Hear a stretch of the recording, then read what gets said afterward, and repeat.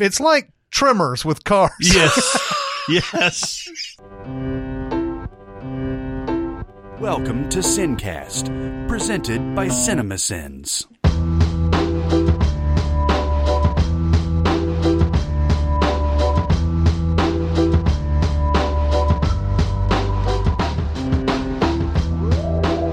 All right, everybody, welcome to the Sincast. This is Chris Atkinson from CinemaSins, joined as always by the voice of CinemaSins, Jeremy Scott. Booyah! Mm-hmm. Little cyborg. Yeah, little cyborg. That's right. And from Music Video Sins, Barrett Share. Yo. Right. It's a weird he does the cyborg thing after we did this Nostalgia Critic Justice League thing. Yeah. Hey, maybe I was doing the Stuart Scott thing, huh? Oh, could be the Stuart Scott thing. He's relevant these days. Well, I'm just saying, Cyborg obviously got it from somewhere, and Stuart Scott basically coined that phrase. That's true. That's true. But I was just wanted to say something energetic, so I could pump up myself because I'm not feeling very energetic. It's funny. After we did the countdown mini pod, somebody wrote on Facebook. They said, love how Chris sounds completely defeated during this or something like that. Just completely down and depressed. The entire fucking movie. It's such a bad movie. But, so let's get it all started off. You guys have had a week to be upset about something, and you always are. So let's do it. I feel like I'm taking crazy pills! I'm as mad as hell! You've never seen me very upset. Lord Jesus! Lord Jesus! Well, if you're going to the grocery, oh yes, you have an option. You basically have a choice. You can drive along in front of the fucking store, which is stupid. Where there are walkways for pedestrians, the opening, closing, sliding doors, and usually stop signs. Mm-hmm. You don't have to drive there. That's true. You could go to the far other end of the Kroger, Publix, which is Walmart, where you probably should be driving. Exactly. Mm-hmm. But if you're going to drive up there up front, don't you get fucking impatient with me like I'm walking too slow. Don't you gun your engine. Don't you creep past that stop sign to where you're 3 feet away from me as I take my last 2 steps, or I will get loud. Yeah. Because that shit, I actually stopped and turned and stared at a guy the other day. I usually put my wife, I put myself between my wife and any cars that are there. It's just kind of a thing I do. And I hadn't gotten to it this time, so she was behind me, and I heard a little bit of a rev, and I kind of pushed her forward and turned. I stopped, like, if he would have driven, he would have hit me. I stopped full on in the walkway and just stared at the dude. What was he doing? He was revving his engine? Yes. What the fuck? Because he's in a hurry. Because he's a Tennessee... Right. I mean, you're right, and I've seen this, but you're making me angry just talking about I mean, you just drive the other way. Yeah. I don't ever drive along in front of the store because I actually stop. I hate stopping and waiting for slow-moving walkers. Yeah. It's annoying. Yeah. That's why I go the long way. That's something that I do every time I go to the Best Buy that's in Nashville West. There's the entrance that I go into. There's 2 ways to go. You can either go in the front, like you're talking about, and go past a Target and several other stores to get to Best Buy. Yeah. Or you can go around this back way, which you can just drop right in. Just drop in, which is what I do all the time. And because if you do go the other way, and occasionally I'll find myself doing that because it's the guy that turned down the one that I like to go down is going too slow or something like that. Yeah, you have to sit there and deal with it, and you're like, man, I might as well have just stayed behind the guy who was slow because all these people going through Target. There are 2 sides to this coin, though, and I'm totally on your side. I'm totally on your side because if you're going to go that way, you've got to stop. You've got to sit there and be annoyed because that's your fucking choice. Yep. Mm-hmm.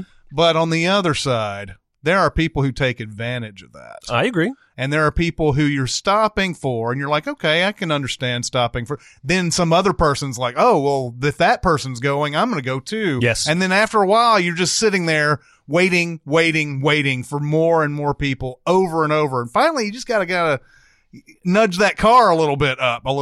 And do the pedestrians and I'm asking this honestly, do the pedestrians always have the right of way in that situation? I think they do. Well, even if they're being assholes about it. That was the one point drilled home to me in driver's ed was the pedestrians always have the right of way. That's what I remember too. Like, yeah. even if they're jaywalking and they might get a ticket for jaywalking if you hit them, you're still going to get in trouble if you hit them. Yeah, you have to always be. yeah. But I don't know if that applies in private parking lots. Oh, that's true. I yeah. don't think those stop signs are like enforceable. No, they're always like in like little cones. Or I something honestly like think that they always have the right of way, regardless. I mean, they can't just walk right in front of your car, like just jump out in front of it. But if they're in any way intending to get into that area, you have to make sure you don't run over them. Yeah. I mean, just as a moral obligation. Well, no, I agree with that. I got the right of way, motherfucker. Yeah, but like that's the thing, like especially if you do that thing at the Target and everything, you're sitting there because people are just coming out and going in all over the place. And it gets to the point where like, okay, guys, I understand you're pedestrians, but I got to be someplace too. I'm going to be a pedestrian at some point. I'll be one of you guys at some point. But if you just let me go, I can do that. I can join you. I can join you.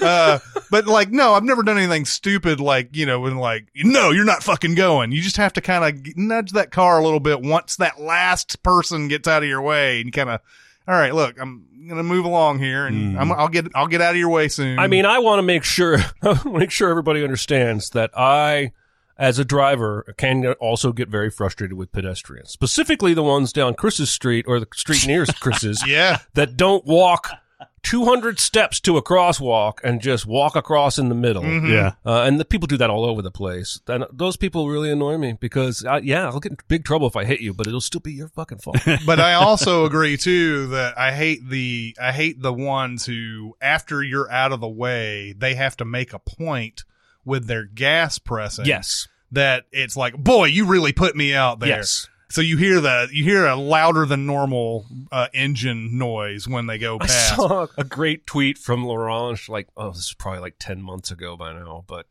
he basically said, I'll give you 2 courtesy half-ass jog steps that aren't actually any faster than walking, but that's all you get from me. I'm going to go at the pace I want to go, and you're going to drive after I'm done. Yeah. And that's kind of how I feel. I don't run to get across, but Jesus. His is a reasonable pace, as I'm sure is yours. Yeah. It's not like now we've all run into the non-infirm pedestrian that is going slower than they can go. Oh, yeah. And that is looking very at annoying a phone. too. Yes, exactly. But in general, let people walk, especially at the fucking grocery store. Especially this now, is a great rant. Almost all these stores, Target is an exception, but almost every Kroger, Publix, or Walmart that I know of in this area has 2 massive entrances. Mm-hmm. So if you go along the front, you're double fucking yourself. Because even if you get through the one, there's a whole other one with people walking back and forth. Just don't even. Why? Why would you even? Yes. Just go in the other way. Doesn't make sense. And then especially you're going to try and make me feel guilty because it's like I'm keeping you from something. That's the broader point, I think, is that, if you do absentmindedly or whatever, just like because it's convenient, like go down the front row for whatever reason, you're right. You have no right whatsoever to get annoyed with anything in front of you, any pedestrians. That's what it's designed for. Yeah. So yes. Yeah. Yes. Every now and then I'll pull into the grocery store and right up there by the stop sign is one of those senior living facility buses and it takes 10 minutes for everybody to get off that thing.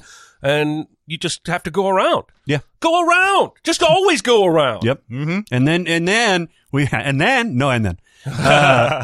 haven't even gotten into the people that park their car right in the fire lane just to run in for a little bit. Oh, yeah. Now I will MacGruber your car with a golf club. It's like a friend of mine was really shocked a few days ago. We had lunch and I was going off about somebody I'd seen park in a handicap spot who didn't have a plate, tag, sticker, nothing. I almost always assume those people are assholes. But I do give the benefit of the doubt, but he couldn't believe how angry I was about that. Like that's one of my soapboxes. Don't fucking park in a handicap spot, even if it's only for 30 seconds. That's right. That's what, don't fucking do it. That's what happened to George and Kramer. And really, honestly, how much time are you saving? How much of your physical, fitness are you risking by just parking way far away? You know, like it's not a big deal. Walking to the spot that you parked in takes seconds. Yeah. So like you're not saving any time. Yeah. That's why I've never been a big like find the best parking spot guy. Yeah. I was just like whatever. Like if I see one down, I'll do it. Mm-hmm. But like if it's one of those as a sea of cars and I don't know if there's a good spot, I'll just find the first one and just walk. It's good for you. And plus, the pro tip for the grocery store is to not park nearest to the store.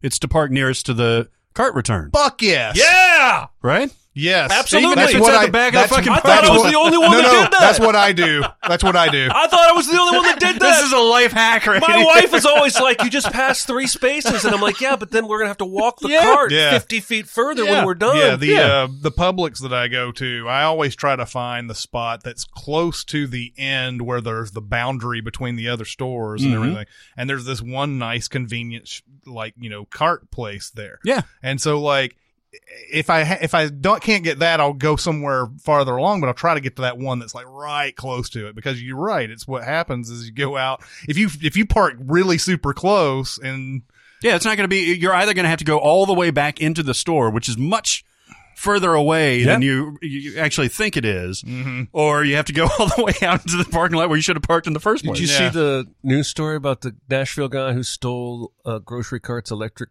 scooter and hit 2 bars before they caught him? Oh my God. That's a great story. That's such a I have not seen that. Such That's a Nashville story. story. Such a Nashville story. I've seen those things go like half a mile an hour. Like, how many slackers were there? Yeah. Like, how close was the bar to the store? Well, and how many by scooters and and like how many pedestrians? people saw him do this too? Like, what the fuck is this guy doing? Oh shit. Oh man. What's your rant? You got a great rant. Do I okay, so I went and saw Motherless Brooklyn at our old theater, the Hollywood 27. Nice. Oh wow. I tried to. You see Shane? I did not.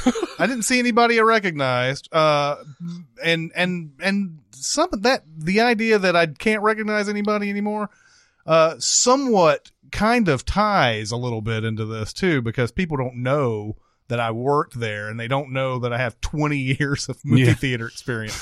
So like, I try to distribute my watch time evenly among the theaters and everything, try to find convenience, and just like, I haven't been there in a while, whatever.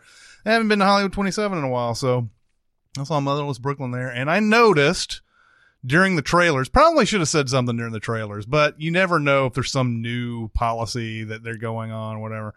The lights went down completely during the trailers, which is something that is for the longest time that I worked projection was not a policy. You'd always have the lights during the trailers because people are going to their seats and everything. So it was always a policy to have the lights up.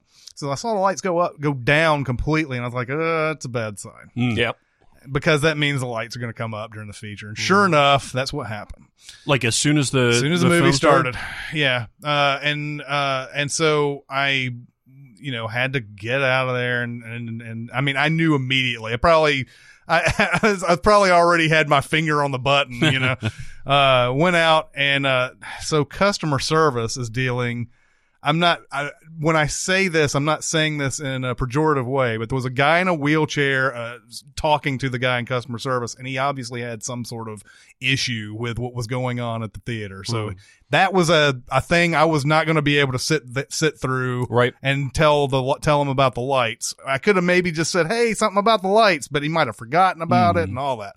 So turned to the ticket terror guy, and I don't think everybody has radios like they used to. But I turned to him and I was like, the lights came up during the feature in Auditorium 26. And he goes, the Casper the Friendly Ghost up there pushing buttons and stuff and all that. And not only is that stupid, he obviously did not realize who he was talking to. No, he had no fucking clue. Now, I mean, the story is better if I'm like, do you know who I am? But I just sort of nodded and was like, just give me some acknowledgement that this is going to get fixed. That's all I care about. And he's like, I'll tell him when it's done. And it took him maybe 3 minutes for the lights to come down and everything. But this sort of highlights a weird thing about theaters. Like nobody knows nobody downstairs seems to know what's going on a lot of times. And then they invent excuses, and they're telling. There's no telling what they're telling customers these days. Yeah, like if they're going to Casper the Friendly Ghost, it's the default. Yeah, if they're saying that, and you want to say, look, it's not a ghost. It's someone is not making your digital print the right way, where the lights go completely. Like you're supposed to have and this has happened with 35 millimeter too, but in digital, you have cues that you put into the thing, like at certain times. So, you should have a cue. So after you start it, the cue should make the lights go down immediately, make halfway during the trailers. You have put a cue at a certain time point on your digital print where the lights go down completely. Then at the end, this is the key part, because this is the part that got fucked up. It was from the previous show. Obviously, the last part should have a cue that shuts down the movie, makes everything, the lights come back up, makes everything go back to intermission mode, essentially. And this one was not apparently in intermission mode, because it's supposed to have a cue that says, okay, I know what to do on this next show automatically. And then when the movie starts, I know that I need to do this. But instead, when everything's out of order, it goes, oh, I need to do this. And it's not smart. It just sits there and goes, oh, I just need to make the lights do something. So It changes to the next possible thing, which is the one it should have been on the last show. I see. Do you do those cues by hand? Like you actually put those in, or do they come on the print metal tape? itself? Yeah. Well, on 35 millimeters, you'd have this cue tape. It was like a little, mirror like tape or whatever you put on there, and it would go through some sensors, and the sensors, a light would shine on that thing or whatever, and it would be like, oh, okay, and then it would just, so it's a quote unquote stupid system, because once the cue goes through, if the cue doesn't work, then there's nothing to tell it to go to the lights. And then when the next cue goes through, it says, oh, okay, well, we'll just put it in the next phase. Whatever. Yeah, whatever it didn't know. It was pre-programmed, and the first time you see the metal tape, do this. The second time you see the metal tape, do this. And so my first theater, which was not Regal, the big problem was that the projectionists liked reusing trailer packs. So we'd take a part of a trailer pack from a previous print that had a cue on it. Yeah. But not realize there was a cue there, and then put a new trailer on, put a cue there, and now we've got an extra cue. So that would result in the lights coming up as the feature starts. And I used to get that was an issue where you didn't know the cue was there. There was also the problem with you'd pick up a print from another place. Their cues were completely different. And you'd bring something over and you'd start it up, and you weren't looking for cues when you run these prints, but they'd have their own on there. And so like somewhere it would just, you put your own on there, and then you just have multiple cues just running, and the lights would go up during the feature and all that. Sometimes you get stray ones that would just manage to find their way into the middle of the movie somehow. Lights would come up in the middle of the movie, and you're like, what the fuck? And you can override these whenever you wanted to, but you would have to know what was going on, right? Yeah, they're not training the fucking ushers at Hollywood 27 on how to fix what I'm that. saying is that, say it does, whether it was 35 millimeter or digital, say something does go askew, like what happened with you, that person can then go in and put that cue in or override it one way or another. You have to go, all right, what happened on this? And a lot of times you can just, with a digital, all you have to do is just look and see if everything is supposed to, you're supposed to have this light cue happens at the end of the trailers. This light cue happens during the credits. And this cue at the end shuts everything off, makes the lights come back up. And that's what the digital ones are a little bit smarter, because they know you can put in a specific lights up or lights down. I can't remember actually if it was like that. I think they're just, whatever the case may be, you have to program the cues in there. And if you don't have one, then the order is going to be completely off. I got you. And like whatever. For instance, in the 35 millimeter, and this is, I mean, the digitals are pretty much the same way. You just have a digital thing that you put on. But in 35, you would start the movie. Now, the projector would know, the projector would already be automated, where it would be like, okay, once you press start, this is what Hollywood 27 had. They had 4 different light things. There was a little box on the side of on the wall. And they were all set to a certain thing. 1 was up here, which was all the highest as it would be. 2 would be halfway, 3 would be all the way down, and then 4 would be back up. So they're always supposed to start in 1. When you press start, the projector goes, okay, automatically it goes to 2. Mm-hmm. Then the preview cue goes through, and it goes, all right, go to 3 all the way down. And then another cue goes up for the credits, and then it'd go to 4. And then you have one final cue that goes through at the end when you put it at the very tail end of the movie that would go, okay, shut everything off, put it in the intermission, blah, blah, blah. It's back to 1. So it resets to 1, even though 1 is the same as 4. Yes. Right. Okay. Yeah. I got you. That way, when it starts again, it goes back to 2 and so on. Just but if you miss one, yeah, it's all out of order. whack. So Yeah, like what would happen a lot with, because I think the tail ends of 35 millimeters were so put through the ringer so many times. Those would wear out the fastest. So there would be times where you go over to a projector and like it would be sitting there with the lights up in 4 and all that. And that meant also the tail end of your movie went through and it was like, because there's no soundtrack on that thing. So like, so it would go through that. If it didn't work, it would just do that and, and probably fucked up half your speakers. But like, it would stay in 4. And if you didn't notice that, so you press start, it would go to 1. Yeah. And then the light, the light cue would go through and it would just go to 2 and stay there throughout the movie. It almost sounds like it was easier back in the 1930s when there was just a dude who turned the lights down when the trailers were over. Yeah. Turn the dial. Yeah.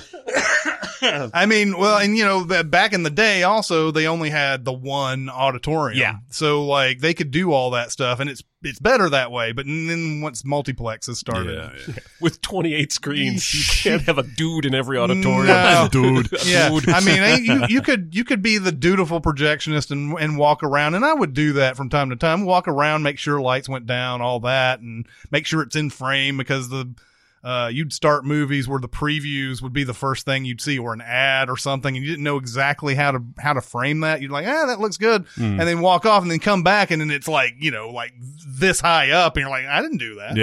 Yeah. So anyway, that's the thing. It's amusing to hear the excuses that these people have. They'll blame a Casper the Friendly Ghost before they blame the fact that they just didn't do the thing right. Yeah. You know. I know we're doing a mini pod of this, but just overall, what'd you think of Motherless Brooklyn? I liked it. Now it's getting, I think, mostly positive reviews. But it's one of those movies where I feel like Edward Norton shouldn't have been directing it, and he should have just been the actor in this. It's the opposite of the Argo thing. Yeah, It's interesting. I mean, I guess it's possible. I mean, in this case, Edward Norton should do either or maybe, whereas Ben Affleck shouldn't be in Argo at all and just be directing it.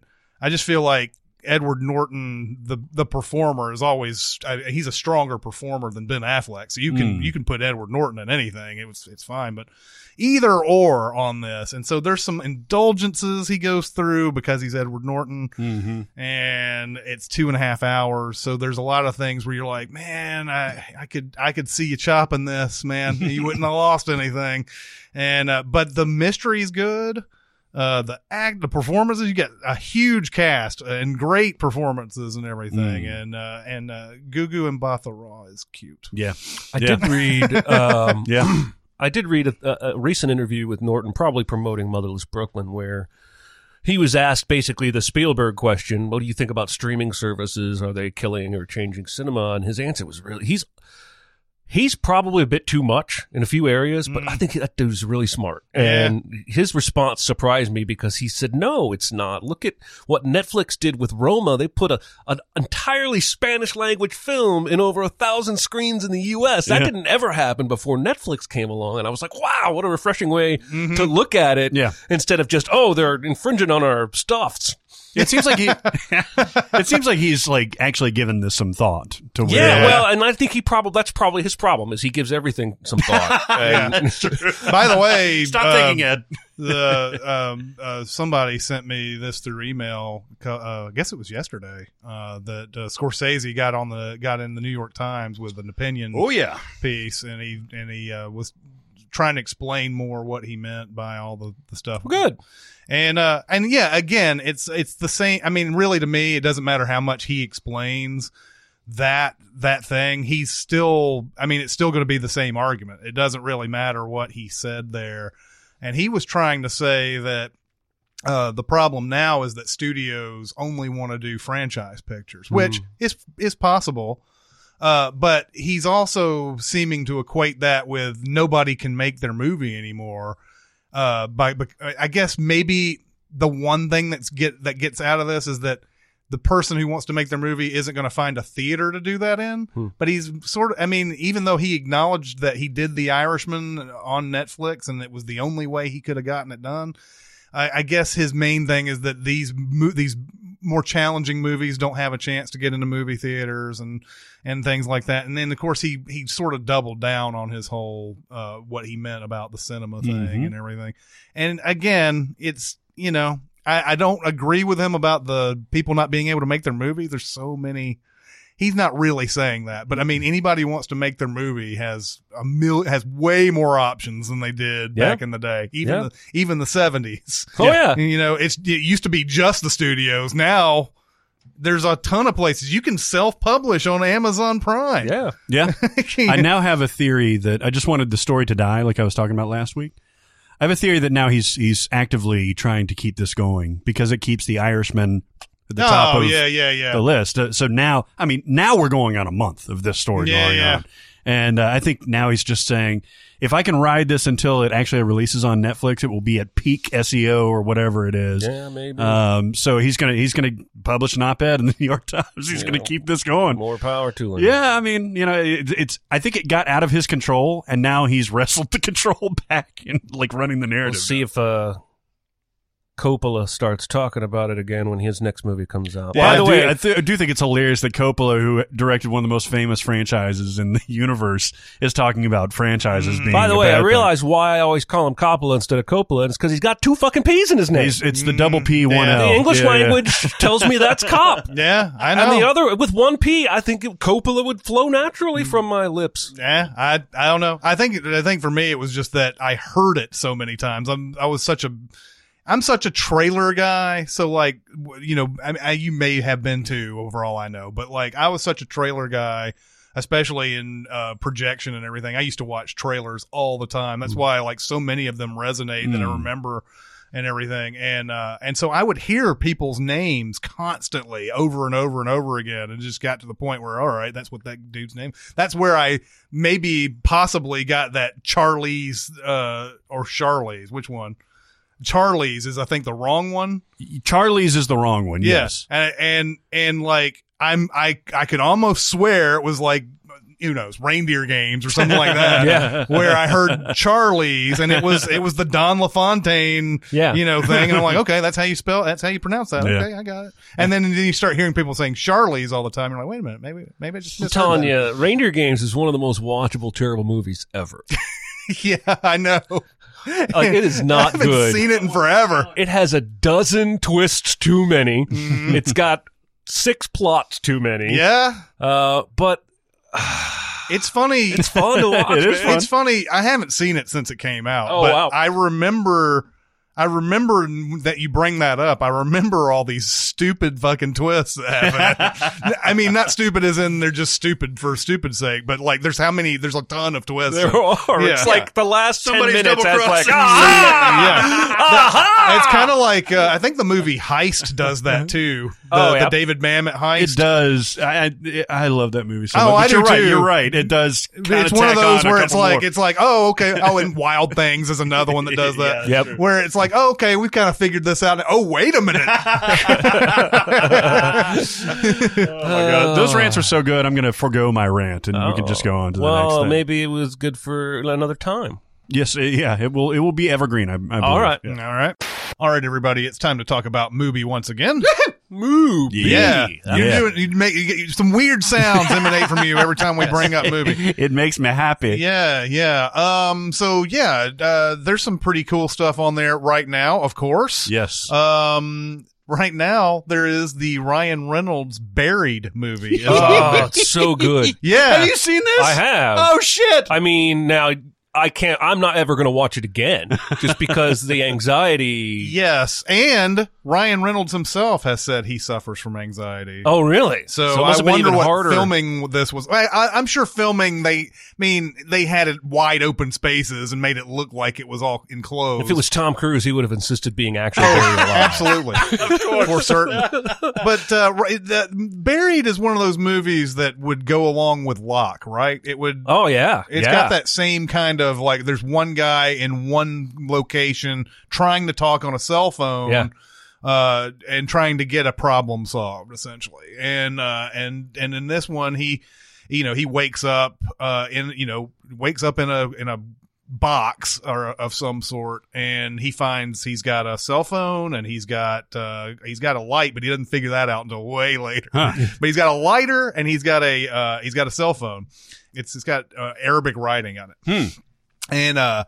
And so he's like, what the hell? And he finds out that he's been kidnapped by people in Iraq that are not part of the war or anything, but they're just enterprising criminals essentially who just want to get money, and they want $5 million and everything, and they think that he can get it from the embassy and everything.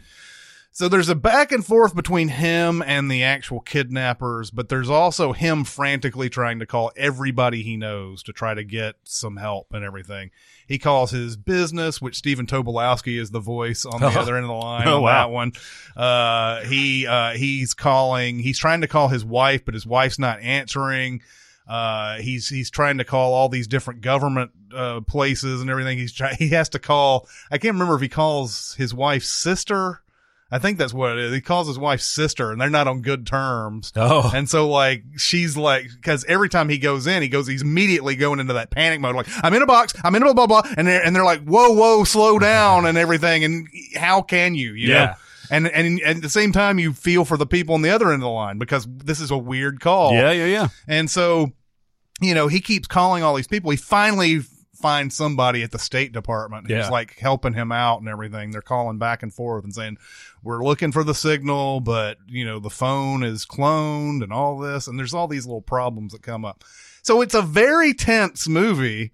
It's gotten mixed reviews over the years. That's surprising because I watched it and I loved it. And then, I looked up later on, I saw it was kind of a mixed review kind of thing. And I was like, wow, I thought it was really great. Yeah. I mean, it's not Locke, but I thought it's really super tense and holds your attention. Ryan Reynolds does a great job. Yeah, I agree. I mean, and when you, this year, seeing Ryan Reynolds in 2 movies, I've seen him in Detective Pikachu, voice mainly, and then Hobbs and Shaw, he's in that. Oh, yeah. That's right. And it's, I know that ever since he did Van Wilder, which was his big, breakout and everything, people want him to do that every time. That's what Deadpool is all about. So he does this and everything. So it's really cool to see him like in a drama where he barely ever says any jokes at all. Yeah.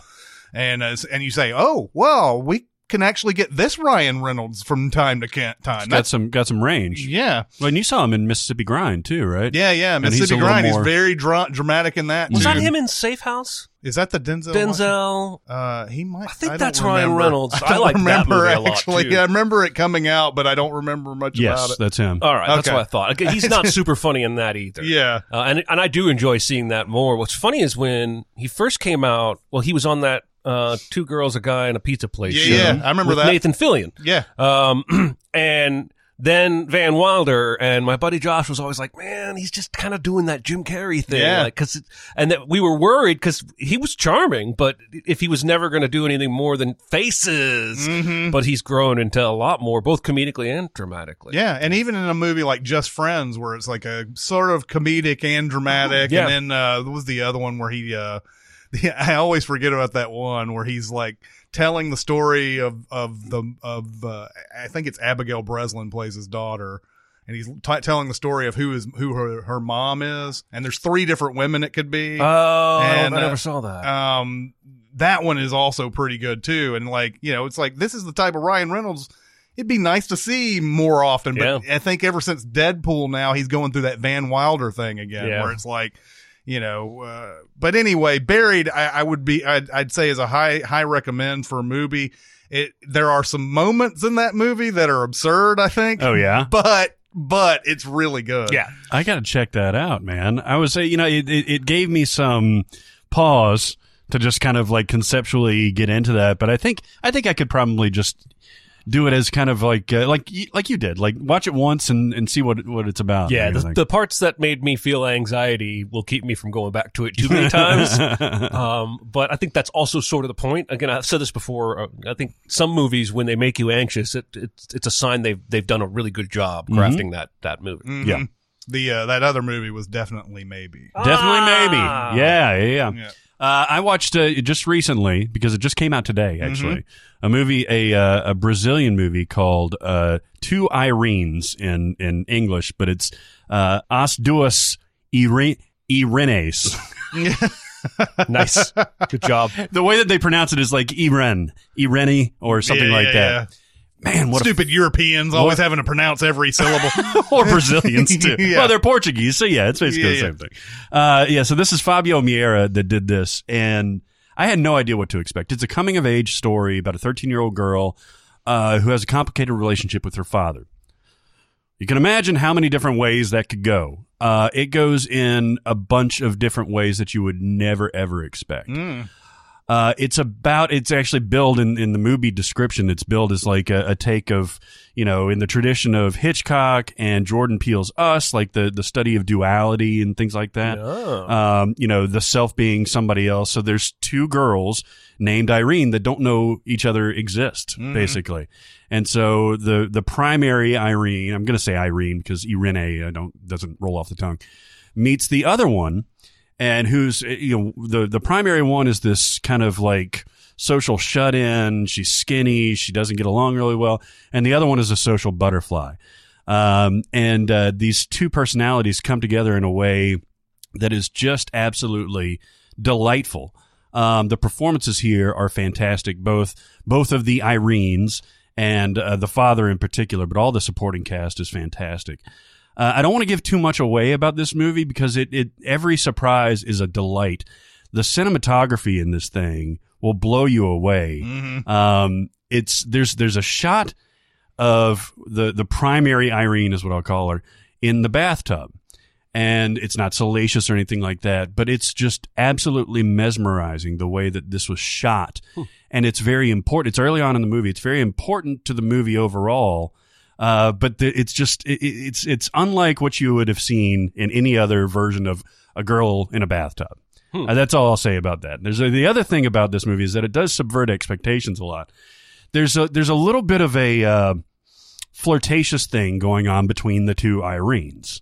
They're exploring their sexuality, they're making out with boys and stuff like that.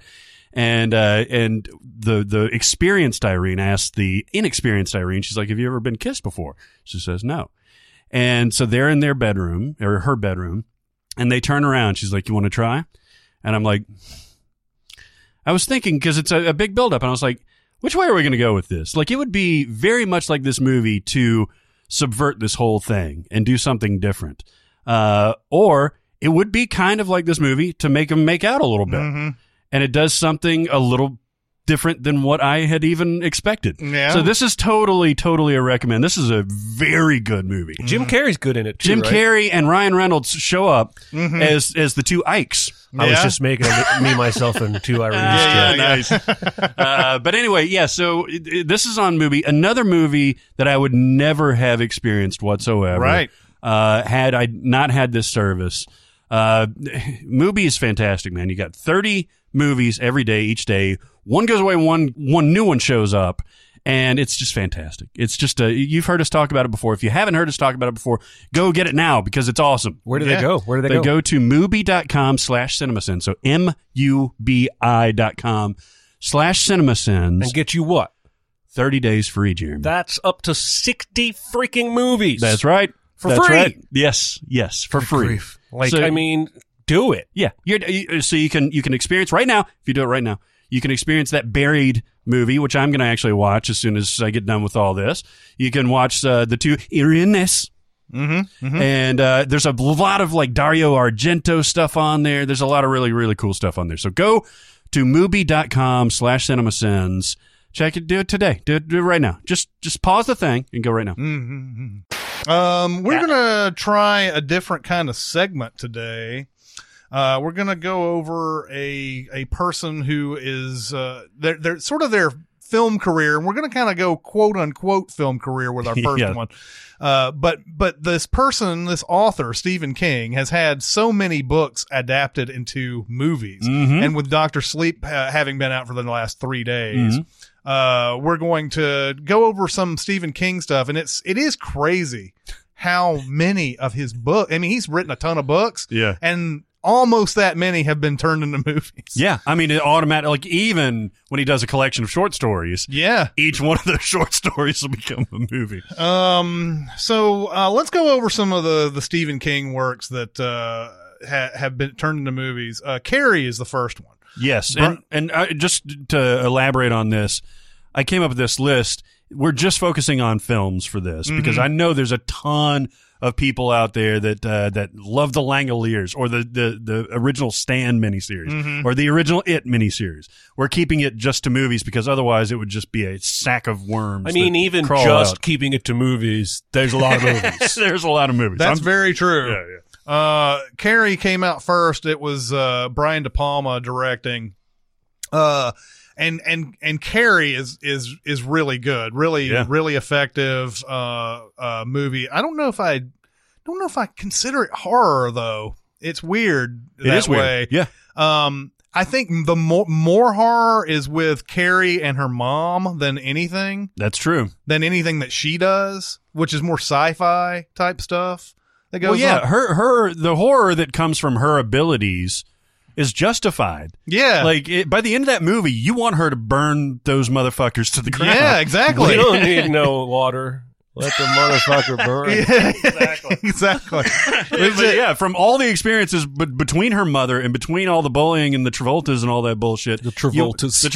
You want her to, like, light those motherfuckers up. Yeah. That scene at the end in that prom or whatever. Is it prom? It's that scene with him, De Palma, doing his most De Palmiest stuff. Oh yeah, the split screens galore and all the stuff is just thrilling. Yeah, it's so thrilling to watch that. And yeah, I mean the rest of the movie is pretty good too. It's got a good solid foundation to it. But once it's built up to this, you know, this moment, and that's the one that's what you'll remember. Now we're going to talk about this other one in a second, but growing up, I bet you're surprised to learn that I never watched a lot of Stephen King movies. Really? Yeah.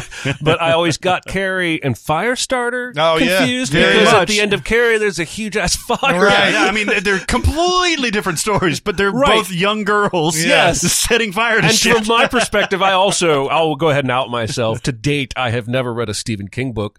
Really? Because I have not historically liked horror, whether it's movies or anything else. And so, despite I know his greatness, I know he's awesome. I just haven't personally read the stuff. Don't hate me. Even the non-horror, The Body and Green Mile and stuff No, like I haven't that read and any of stuff. that either. No. I mean, I don't read very much anymore. Who does? Except for the people who read the Ables. Only losers read books. Except Jonathan. That's true. I think there's a story about how Stephen King watched this movie, I guess during the premiere or whatever, and turned to his wife and said, "This movie's going to make so much fucking money." He liked it, right? He really liked how this was adapted and everything. They have in subsequent years, they have made, I think, a TV version of Carrie, which is not very good. Then there was the Chloe Grace Moretz version, which was like, okay. Carrie's supposed to be this girl that's unpopular, I guess, because she's weird and whatever, but maybe not as attractive as the others or whatever.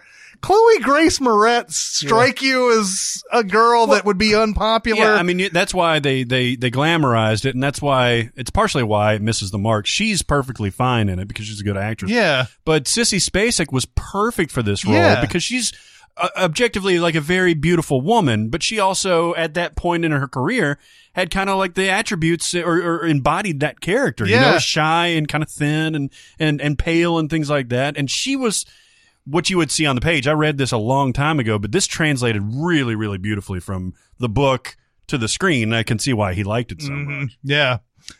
We have a lot to go through, so let's head on to The Shining. The Shinning. The Shinning. The Shinning. Yeah. Yeah, just did a Sins video. We did a Sins video on last this. week. It was so awesome. That was one of the most fun times I've had sending a movie. Yeah. Oh, yeah. It's one of those that you go into going, oh, man, I'll probably only get like 20 out of this. And then you end up being, oh, no, there's a little bit more. You can have a little more fun, too. Yeah. What is really interesting to me is that Stephen King, at this point, in 1980, he's on the map and he's a popular writer, but he's not the Stephen King. Right. But his first two movies are Brian De Palma and Stanley Kubrick. Yeah. Seriously.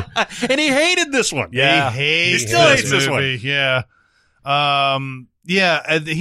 Kubrick changed some things fundamentally from the book that King didn't like. I think Jack Torrance is supposed to be like an ex-jock or something like that. He's got a trophy wife and everything. And meanwhile, in this, Jack Nicholson, who doesn't strike you as former athlete or anything like that, and you have a Shelley Duvall, who is another. I mean, you wouldn't call her glamorous either. Yeah, she's unusual, kind of funny. Like yeah. You know, just in a usual sort of way. Yeah. Maybe. No, she is very, I mean, I think that's part of the reason that she was cast is that she had a different look than some glamorous Hollywood babe. Yes. I think people tend to take that as an insult, and that's not what we're trying to say, is that, you know, there's no way around it. True. But that's what he did with it, and he took out the because in the book he's got the topiary animals that come to life at the end. Kubrick apparently didn't like it, and none of the people who were on the film liked that part of the book for some reason. I guess it's because it was too fantastical. I have the personal belief that they just didn't want to do it because the special effects wouldn't have been good. And I don't really. I mean, with all the fantastical stuff that's in the movie, you know, like the ghost furry blowjob. I mean, yeah, come on. You would think that, that having some animals come to life at the end would be perfect to go along with everything. But no, they didn't like that, apparently. Anyway, The Shining. I know that you like this. Oh, I love it. This is maybe, even after seeing it, I think this is one of the most perfect movies I've ever seen. It's just, it's so weird because I never watched it. I never watched it until one random Hollywood 27 weekend shift where all the bosses were gone and fucking Ryan and Corey put it up on the TV in the office. Oh, really? And it was like, by 20 minutes later, there were like all 6 managers working in the building were in the office watching The Shining. And that was the first time I'd really ever paid it any attention. And thank God I started with that opening up the mountain, because that was everything I needed to hook me and tell me what to expect and how deliberate the film was going to be in a good way. It's not anything like Alien, but I can't pick between the two of them when I choose my favorite horror movie, even though they're completely different type of films. They are, and I can sympathize with Stephen King as to why he would not like this movie. Now, if I were him, it's like with Bob Dylan and Jimi Hendrix. Bob Dylan has since basically said Jimi Hendrix owns All Along the Watchtower. Trent Reznor has said Johnny Cash basically owns Hurt now. It's not my version. It's not anywhere near what I did. It's not my vision.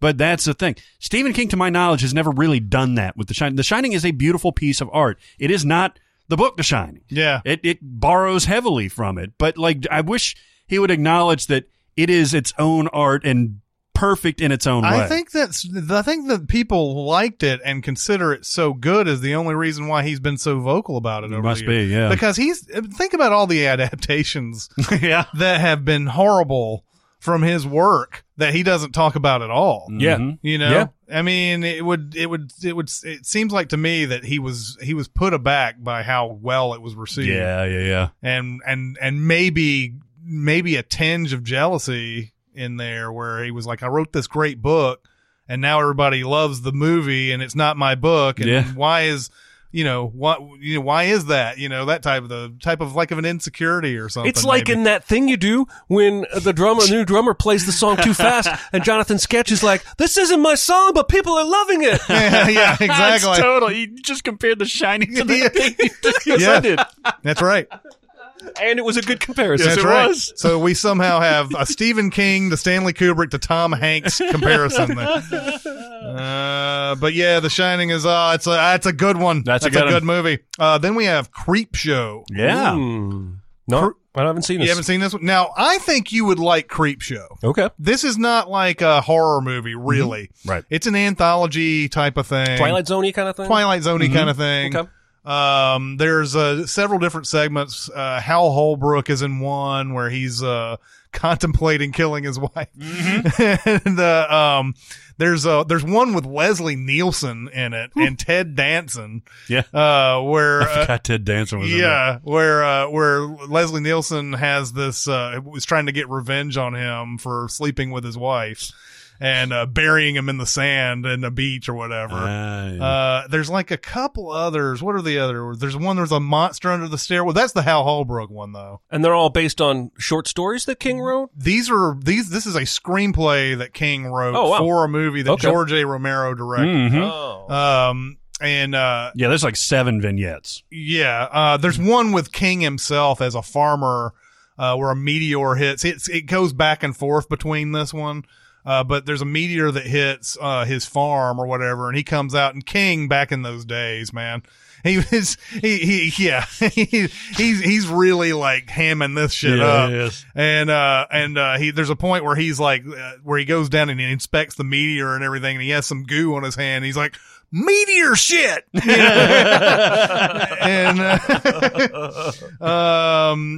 the one with Stephen King's called The Lonesome Death of Jordy Verrill. Something to Tide You Over is the Leslie Nielsen one. The Crate's the Hal Holbrook one. They're Creeping Up on You is the Hermetically Sealed Apartment. Oh yeah. That one, where I think there's the cockroaches or the bugs or something come in. So it's an anthology series. It's very fun. It's one of those, like if you don't like horror, this doesn't have that much. It's almost funny in a way. It can be dramatic at times, but mostly it's kind of like funny horror type of movie. You know, I guess there's a couple of scare moments, but not like, it's not your typical whatever. I highly enjoy Creepshow. All right. Yeah. Now, is that the thing that just got remade on Shudder? Yes. Yeah. All right. Yeah, they're doing, I guess what Jonathan was saying, they're coming out with episodes that have 2 stories in them. Oh, okay. So they're still anthology, but I guess that's how they're doing it. They're giving you 2 at once. All right. Something like that. But yeah, Creepshow's good. Now, here's one I haven't seen. Cujo. It's fine. Yeah. It's about a killer dog, a big old Saint Bernard that's all sweet and cuddly until he gets bit by like a evil rabbit or something. It is a rabbit. I don't know how it turns evil, but then he turns evil. Banicula? Yeah. Look at the bones. He turns into like an evil monster, and he traps the family, I think, in their car when it's like super hot and stuff like that. Mm-hmm. So there's some tense moments in here, but it's also very, very 1983. Or 1982 or 3. I think it was 3. They made a shameless ripoff of this, like 10 years later, I think, called Man's Best Friend. Oh, I remember that. Oh my God. Yeah. Well, I mean, this kind of thing is ripe for, Pet Sematary was kind of had some of these elements too, where like, beloved family pet turns evil and wants to kill you type of thing. Old Yeller did that too. That's true. Yeah. Where are you going with that, Gun? I never saw Cujo, but this one has less to do with Stephen King and more to do with my gripping fear of dogs that I had until I was 23, and I lived with a Newfoundland and a Mastiff, a bull Mastiff. Holy fuck. And they're bigger than you. They were, the Newfoundland was bigger than Chris. But they were the most lovable dogs. Yeah. Up until then, probably PTSD from my paper route at age 9, being chased by dogs. Like, dogs terrified me. I was always afraid every single one of them was going to go Cujo at any moment and bite my hand. But now I don't. Now I like dogs. I'm going to get a dog soon, but I still have never seen Cujo. Yeah, I mean it's not one of the essential ones. It's an interesting. I think I saw the one with the car. It's almost not Duel. Christine? Maximum Overdrive. Yeah, Christine. Yeah, Christine. There's so many of these. But I think it's more known for being a cultural reference, like you saying somebody's going to go Cujo on me or whatever, than it is as an actual movie. Yeah. Right. Then The Dead Zone, Christopher Walken. This movie's awesome. Yeah, this is really good. This is David Cronenberg. Oh. But it doesn't have any body horror, really, that I can remember. I don't remember there. I think this is a pretty straightforward adaptation of the book, and I've read the book and seen this movie, but they've been a long time ago for both, so I don't remember everything, but I know that Walken plays a character who can touch people and know that, that he does that total exaggeration. and either, I guess, know what has happened in the past or knows what's going to happen. Knows what's going to happen. Yeah. And then they made this into a TV series later with Anthony Michael Hall. But pretty well regarded, I think. yeah, I think it was. I never saw I think it was well regarded. But this is a great movie. Yes. Dead Zone. Yeah, Yes. Christopher So it's like Walken. the reverse of Unbreakable, where he like touches them and sees the bad they done. Now this guy can touch them and see what's going to happen in the future. I think so. It was hilariously parodied, by the way, in a Saturday Night Live where Christopher Walken was hosting. He was at like a Christmas party or something like that, and he touches somebody, and he has that whole like affectation. He's like, "Bill, I just had this vision." That's my Christopher Walken. I just had this vision. You're going to eat some corn nuts, and like he goes over and eats some corn nuts. And it's all these like super mundane shit. And after a while, they're just like, "All right." Yeah. Yeah. It's really funny though. But yeah, I remember that being a good movie. Then Christine, There Killer she- Car. John Carpenter. yeah, and way before Rubber, but Yeah, kind of a that's true. spiritual sibling. there. This was LeBaron. What was Christine? If it was a LeBaron, I thought it was like a 57 No, Chevy. it's a Plymouth Fury. That's what it was. No, this has got some creepiness to it. I actually kind of like this movie. All right. You did see this one? I saw it, but I don't remember anything about Probably it. more for John Carpenter than it was for A Killer Car, right? Whenever I saw it, I wouldn't have known who the fuck John Carpenter was. Yeah. This is another one of those mid '80s, like, all right, it's pretty good. Yeah, I haven't seen this one either. I have seen Children of the Corn. Yeah, now that's got some creepy shit. Yeah, it does. It has God, who's the dude who's in a lot of stuff? Who's in The Burbs too? That's in this. Tom Hanks. Tom Hanks. Courtney Gaines is the guy, the redheaded dude. That's Oh, in yeah, this. Malachi. He plays Malachi. Yeah. But yeah, this is your children going evil and bad and What I love about Stephen King is how he's able to take something where you wouldn't think there's any way that this would be scary. Like a dog, I understand with your experience, you had traumatic stuff, but like typically dogs are just, especially like a Saint Bernard, just cuddly and happy and all that stuff. A car, like a bunch of kids, like doesn't seem to pose a threat whatsoever. A red balloon. A red balloon. yeah. See, this is one that I'm surprised you haven't seen like this and its 700 sequels. I Because saw Village of the Damned. Is it similar? it's similar, yeah. I think I'm trying to think if Village of the Damned had the same philosophy. This one is anybody over 18 needs to be killed Right. by the kids. I don't know about Village of the Damned. Like, I know that they killed the parents in that, but or killed adults in that, but I can't remember if it was never saw anybody that one. over 18 or if it was whatever. But yeah. It I is only funny that watched you've it. seen Village of the Damned. Well, I but not- only watched it because I built that print and I had to okay. watch it. Children of the Corn has, I think, like maybe 7 sequels. Ah, now Somewhere see, I haven't around seen, there. maybe I should get into this. Maybe you should. Are there any hot, sexy co-eds? Oh, see, know that So no. what I'm saying, what I was going to say is I haven't gotten past like 4. Have you seen 4? I've seen I think 4. I've seen 4. I saw 4 for a stupid ass reason because I heard some girl I liked saw it once, so I watched it. But then there were like some others afterwards, and they could very well have sexy co-eds. in Why them. not? The sexy co-eds, beach party, everything's happy, and then suddenly kids. Yeah. Ding, ding, ding, ding, ding, ding. Yeah. And it's the Jaws music. All right. That makes sense. I don't remember too much about that first one though, but I do remember it being kind of freaky. Oh, I've seen it. I used to watch it like every other Halloween or something like that, and I saw it probably most recently a few years ago, and it holds up, man, because just the way that they frame everything, especially just you don't know what the kids are up to until you do, and then there's like this supernatural entity that's overseeing the whole thing, and just kind of like the psychological horror behind it is very effective. Yeah. Then yes, Firestarter, which I have not seen either. Drew Barrymore. I'm a fire starter. Drew Barrymore cashing in that E.T. fame with right. Firestarter.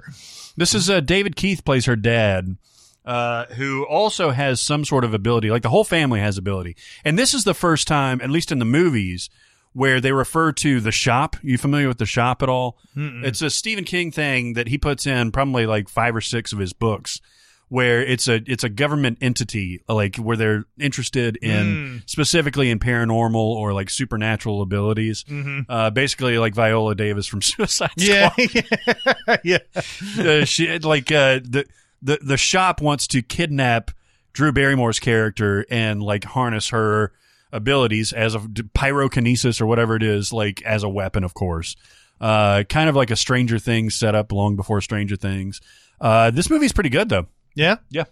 Okay. This is so this is 84, 85? I think it's 84. Yeah, so it's 84, so yeah, right after E.T., a couple years after E.T., right? Yeah, yeah. She might even have been the highest paid person in this movie. It's possible. Maybe Yeah. so. Well, Martin Sheen is in it, and George C. Scott is in there too.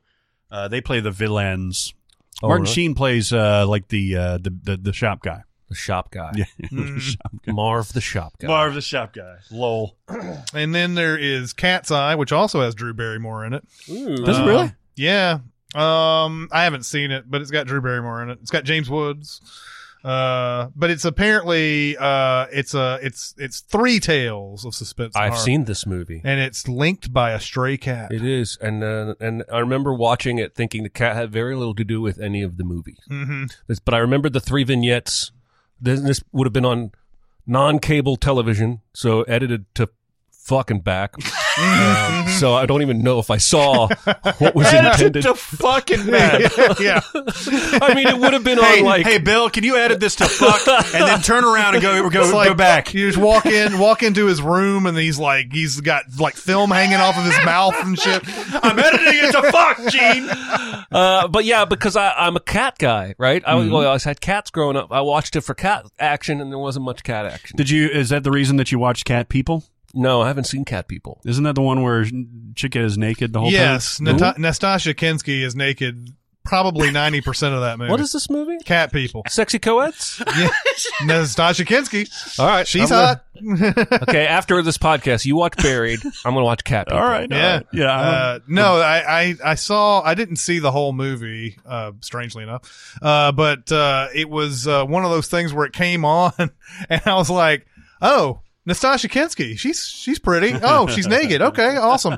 And then you watch it for about 30 minutes and like, oh, this movie kind of sucks. And you like turn it over to something else and then you come back and like, whoa, she's still naked. Yeah,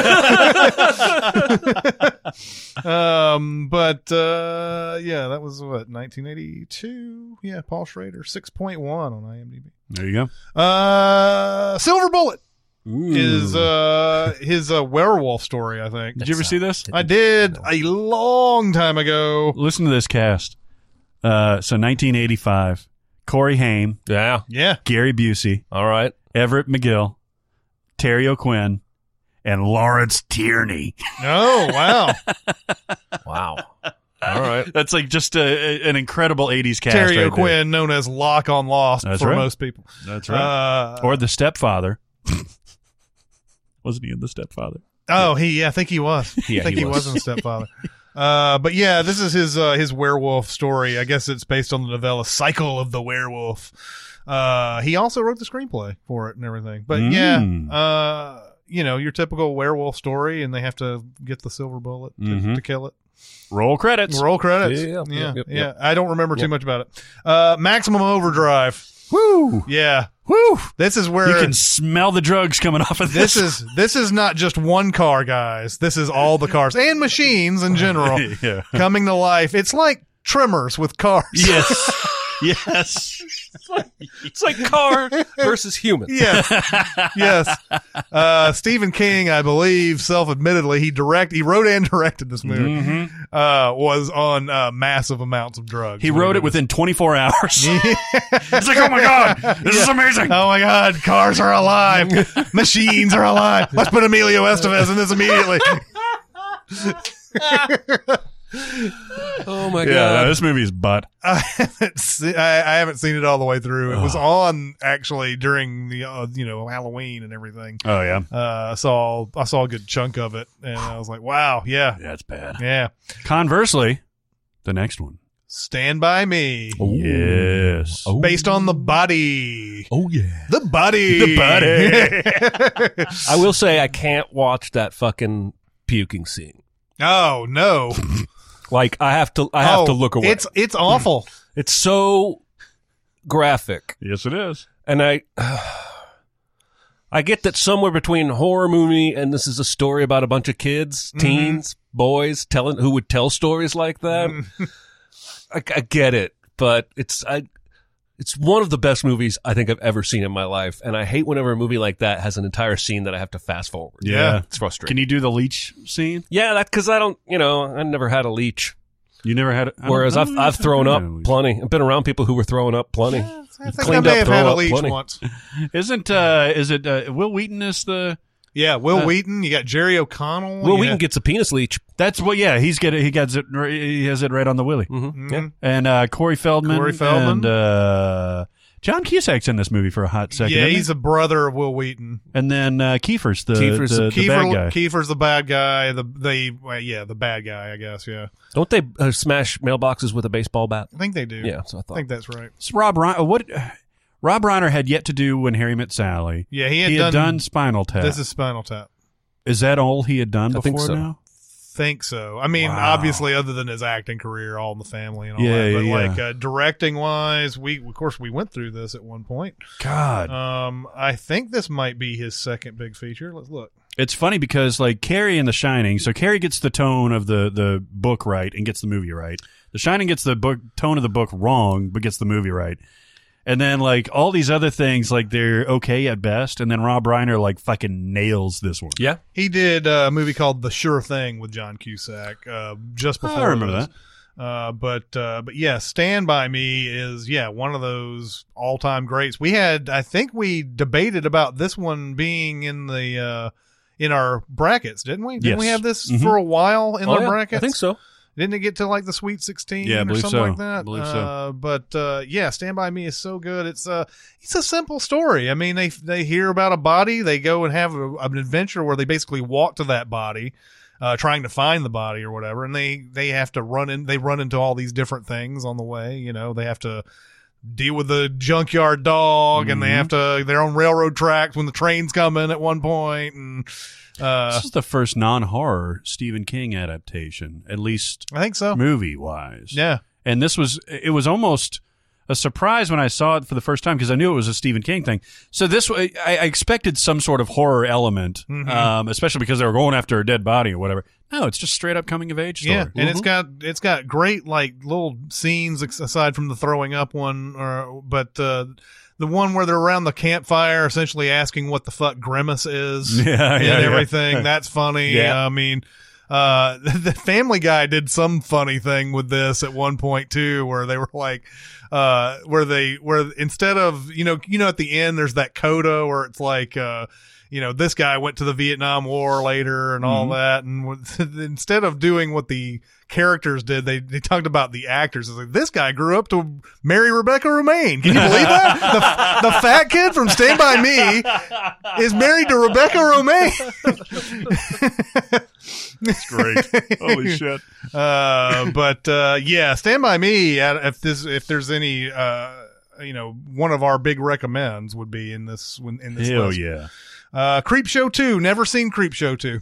It gets terrible reviews. Yeah. I never saw it either, but it's a similar anthology thing based on some of his short stories. Yeah. And then we have The Running Man, which I fucking love. Yeah, man. Oh, This is hook up the 80s to my goddamn veins. I'm a little more Total Recall than this movie, but they're both there. They're both right there. Like, yeah, it's 80s as fuck. Oh, it's so beautiful. Oh my God. I love it so much. This 80s excess fucking Schwarzenegger at the top of his, this is not the height of his popularity, but it's getting there. It's right there where he's about to become just this thing, this entity, this brand or whatever. I guess he's already gotten to the brand part, but my God. But yeah, game show where they put criminals inside like a death fucking thing. And like there's all these gladiators that kill these criminals. And of course people eat this up because, hey, those were filthy criminals. Yep. And they deserve this type of shit and everything. I am shocked we have not gotten to Running Man stage in real life. That's true. Yeah. I am shocked. Me too. So of course we find out if you're going to have a game show this corrupt, it's also the idea that the people inside that are being thrown into these arenas may be innocent and they may do anything they can to change the story, which is what happens in this. Is Ben Richards is tells his commander he's not going to bomb this group of people down there because they're fighting for food and all this. And they tell him to do it anyway because they're just filthy vermin down there. And then so they have to wrest control of the helicopter from him, and they actually go through with the bombing without him, but then he gets blamed for it. Yeah. And then he gets thrown into this arena, and then of course it's Schwarzenegger because he beats ass. Yeah, because he's going to beat the fuck out of everybody. Jesse the Body Ventura's in this. Yeah. This was set in 2017, by the way. Literally, I forgot about that. It's not that far off. It's not that far. When it came out, it was a ridiculous over-exaggeration. Yeah. But if you take that, like, obstacle course bullshit they do now with the, what do they call that? American Ninja Warrior? Yes. You cross that with the old Saturday morning tennis ball cannon show with the wrestlers. Oh, American Gladiators. American Gladiators. We almost got there. It's Just replace the tennis balls with actual bullets. We're not doing death quite yet. No, but we'd later get a video game called Smash TV, which had some of this element in it. Really? Do you ever play Smash TV? No. Do you know what I'm talking about? I don't think so. It was a game that I believe Williams came out with that had two joysticks. And one controlled where you went and one controlled where you fired. Oh. And so you would go into this this room, and there'd be 4 doors, and there would just be all these enemies that would come out. And while you're shooting all these enemies, prizes would come on and all that. And like there was if you enjoy RoboCop, where's that one dude who's like, I'd buy that for $1. Yeah. There's an announcer in there that's like, I'd buy that for $1 and all that. So there's like some weird like connections to movies in Smash TV. It was a hard as fuck game too. You almost only exclusively played games that were hard as fuck. Yeah. I always wanted that challenge. Oh, I get it. Yeah. But yeah, The Running Man, hook it up to my goddamn veins. Yeah, man. it's delightful. Yeah. I think generally it's an average movie probably, but especially if you're around our age. It's an above average dance though. Yeah. Yeah. Oh, Run a yeah, man for on sure. that beat. Run a man on that beat. The first Pet Cemetery came out in 1989. No way was I ever going to watch this shit. Oh, well, you were right. This movie sucks. Mary Lambert directed it, and she was a music video director, I think. Knew the Ramones, who did the theme song for it. This movie, Fred Gwynn is really, really good in this, even though he's got this crazy accent. Oh, yeah. This movie, as bad as it is much better than the remake that came out later on. Even though Jason Clarke is much better than this poor bastard who's playing the main character in this version. This is just a slightly better movie. I don't watch either of them. It's not very good. Yeah, I told you about when I was in 7th grade, we somehow got to see this movie in school during Halloween, right? That's messed up. Yeah. It doesn't really have any like it definitely doesn't have any sex. There was a point where I remember this. Like, should we or shouldn't we were voting on it or whatever, and trying to tell the teachers it's okay. I don't know how. I mean, seriously, there's no fucking way this shit should ever happen. But like, somebody said, I think they say fuck once and that's it, or something like that, and everything else is just violence or whatever. And I think as long as we got permission slips, we could watch it. Wow. And we got it from our parents. And that's the state of the American education system 35 years ago. Yeah. Imagine where it is today. Yeah. No kidding. Now they're watching porns. Now, Yeah. why not? Why not? Yeah. Got a sex ed? Well, here's how you do it. You'll be watching this video. I'll be over smoking a cigarette. Then Graveyard Shift, which I think was 1990. I saw this at the old Bellevue 3. Cineplex, which is now there's no theater. Is there a theater? There's not a theater there anymore. Not at that location. That the one that flooded? Don't know. No, No, that was the Bellevue 12 that Or flooded. 12, yeah. The Bellevue 3 turned into it was a Carmike, and it turned into like an 8 screen at one Oh, point. was that the same? Well, yeah, that one is no longer existing. Either. Yeah, and then we actually saw a movie there. We did. That was that one where you guys were standing in line, and Mm-hmm. I walked up and I was like, "All right, guys, I'm gonna sit over here for a bit." But I can't remember what movie we saw there. Fantastic Beasts. Oh, you remember the I movie? do. Wow. I do. But 'Cause it sucked. yes, it did. Graveyard Shift's not good either. No, this movie, it's got Brad your boy Dorff. Yeah. He's in there, and that's the only thing I remember. He's like an exterminator, aren't there? Oh, there's rats. There's a bunch of rats. Yeah. Fuck this movie. Yeah. Why'd they even make this? Yeah. Then a really good one, Misery. Rob Reiner back again. I know. It's like he and Frank Darabont somehow like tap into a Stephen King consciousness and just make it happen. I've read this book and watched this movie, and they're both excellent. And in fact, even some of the stuff they cut out of the book, I don't really mind that they cut out of the book. Even though there's one thing in the book that I wish they had done a little bit more. You remember in the book that he's writing that story for her, and he's like, I don't think does he end up doing that in the movie, like that. I think He writes the story, but there's a plot point that he adds in there. He's like, I don't think I can bring this character back that she loves so much and everything. And he starts thinking about like, oh, there's this certain kind of bee that stings you, and and like it makes a body look dead and all that. Well, what if I just made this character that she loves be stung by this bee and I could bring him back?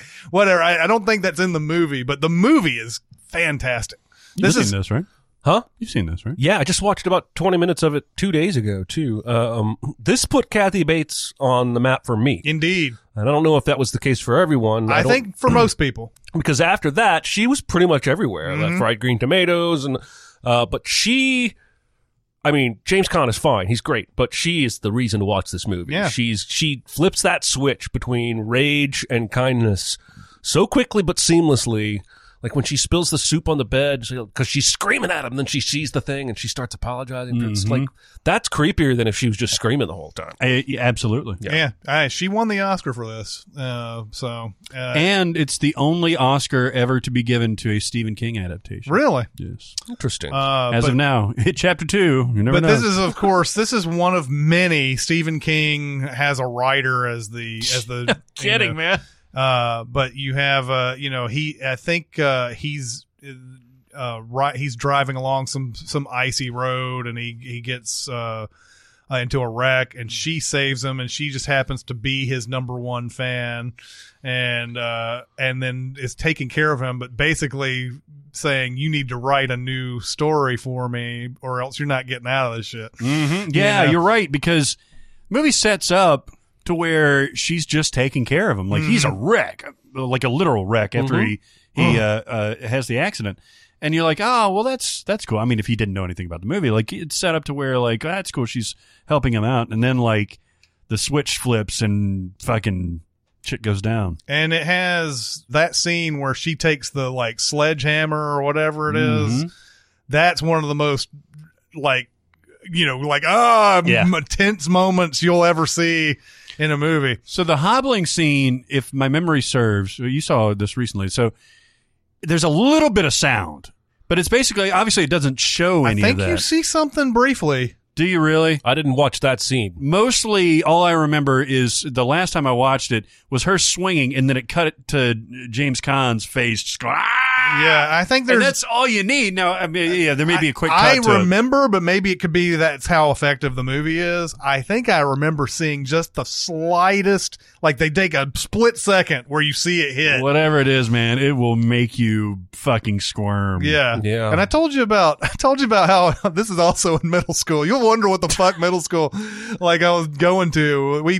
Me and a buddy, we were supposed to do some sort of like adaptation of a scene from a book that we'd read, and we did Misery, and I brought an axe to school. And nobody You'd be arrested today. I know, and nobody knew that I'd brought this axe, and except for my buddy. I was like, "We're going to have the axe. Well, why wouldn't we have the axe?" And because I think in the book it's an axe, in the movie I think they changed It's a sledgehammer. It's a sledgehammer. So. Yeah, that we're doing that scene, that for the best scene and everything, and pull out the axe, and the strobe light comes on, and all sorts of my shit. God. And people, there were audible screams in the I'm sure. fucking room when we did it, and then afterwards got a talking to. I would imagine. I was going to say that should have ended with a good grade and a scolding. That's exactly what happened. Then we have the Lawnmower Man, which apparently King has tried to disown. Or Yeah, they originally, so this was 1992, and they originally titled it Stephen King's The Lawnmower Man, because it's based off of one of his short stories. And he sued, he found it so objectionable that he sued to get his name off of it. wow, Successfully. Well, good for him. He could afford it, I guess. Have you seen this movie? Is this the one with Jeff Fahey? This is the one with Jeff Fahey, yeah, I have and seen Pierce it. Brosnan. I have seen it, but it was probably 25 years ago. I saw this in theaters. Oh, I remember it sucking ass. Yeah, I think at 15 when I saw this, I thought this was kind of cool because it was, I think it was virtual reality and shit was in this at all, or A little bit. It was more like mind control and manipulation. I don't know. I think I remember thinking the technology in this was cool, so I was Yeah. kind of on board with it. And also when you're 15 and you haven't been seeing R-rated movies, it's like, oh, well, this is good by default because I never get to see them. That's true. No, this is another one that involves the shop. And yeah, they have some cybersex, some cyber boogie. nice. Brett Leonard, who That's you with your computer. yeah, Brett Leonard, who did Virtuosity later. there you So he go. likes to tinker with the tech. Yeah, he does. He's a tech tinkerer. He's a tech tinkerer. But yeah, I would imagine if I watched it today, I would be like, what a piece of turd. They made another one. This is piece of Oh, turd. that's right. They made a Lawnmower Man too. So Oh, wow. must be an audience. Wasn't Denzel in that? No, that's Virtuosity, which I want to watch now. Yeah, right. it's like suddenly want to watch this movie. The Dark Half. I actually read this book. I didn't see the movie though. I don't think this was 93. I really like this movie. I Yeah? like the concept of this, where like This is another writer, Stephen King he's writer. a writer, and like his version of himself on the page comes to life and tries to fuck with the shit and all that stuff. Timothy Hutton. Yep. And George A. Romero directed this as well. I guess there's a possibility I saw this, but I don't remember it at all. But yeah, what was the story again? So yeah, he's writing a version of himself as the protagonist of his story, who goes, it's like a Jack Reacher type of thing. He's a serialized character, and eventually, like, he decides he's going to kill him off, but the character has other ideas. Right. He's the dark half of Timothy Hutton, and he tries to come back and like kill his family. And then stuff like later that. they made it into Stranger Than Fiction. yeah. or that aha video. Yeah, the aha video. Needful Things, which I actually watched for the first time yesterday. What? Yeah. What'd you think?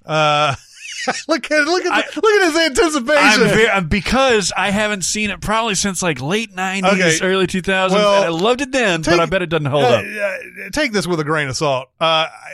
I am instantly like wrapped like a warm blanket whenever I see a movie from 1993. Yeah. There's something.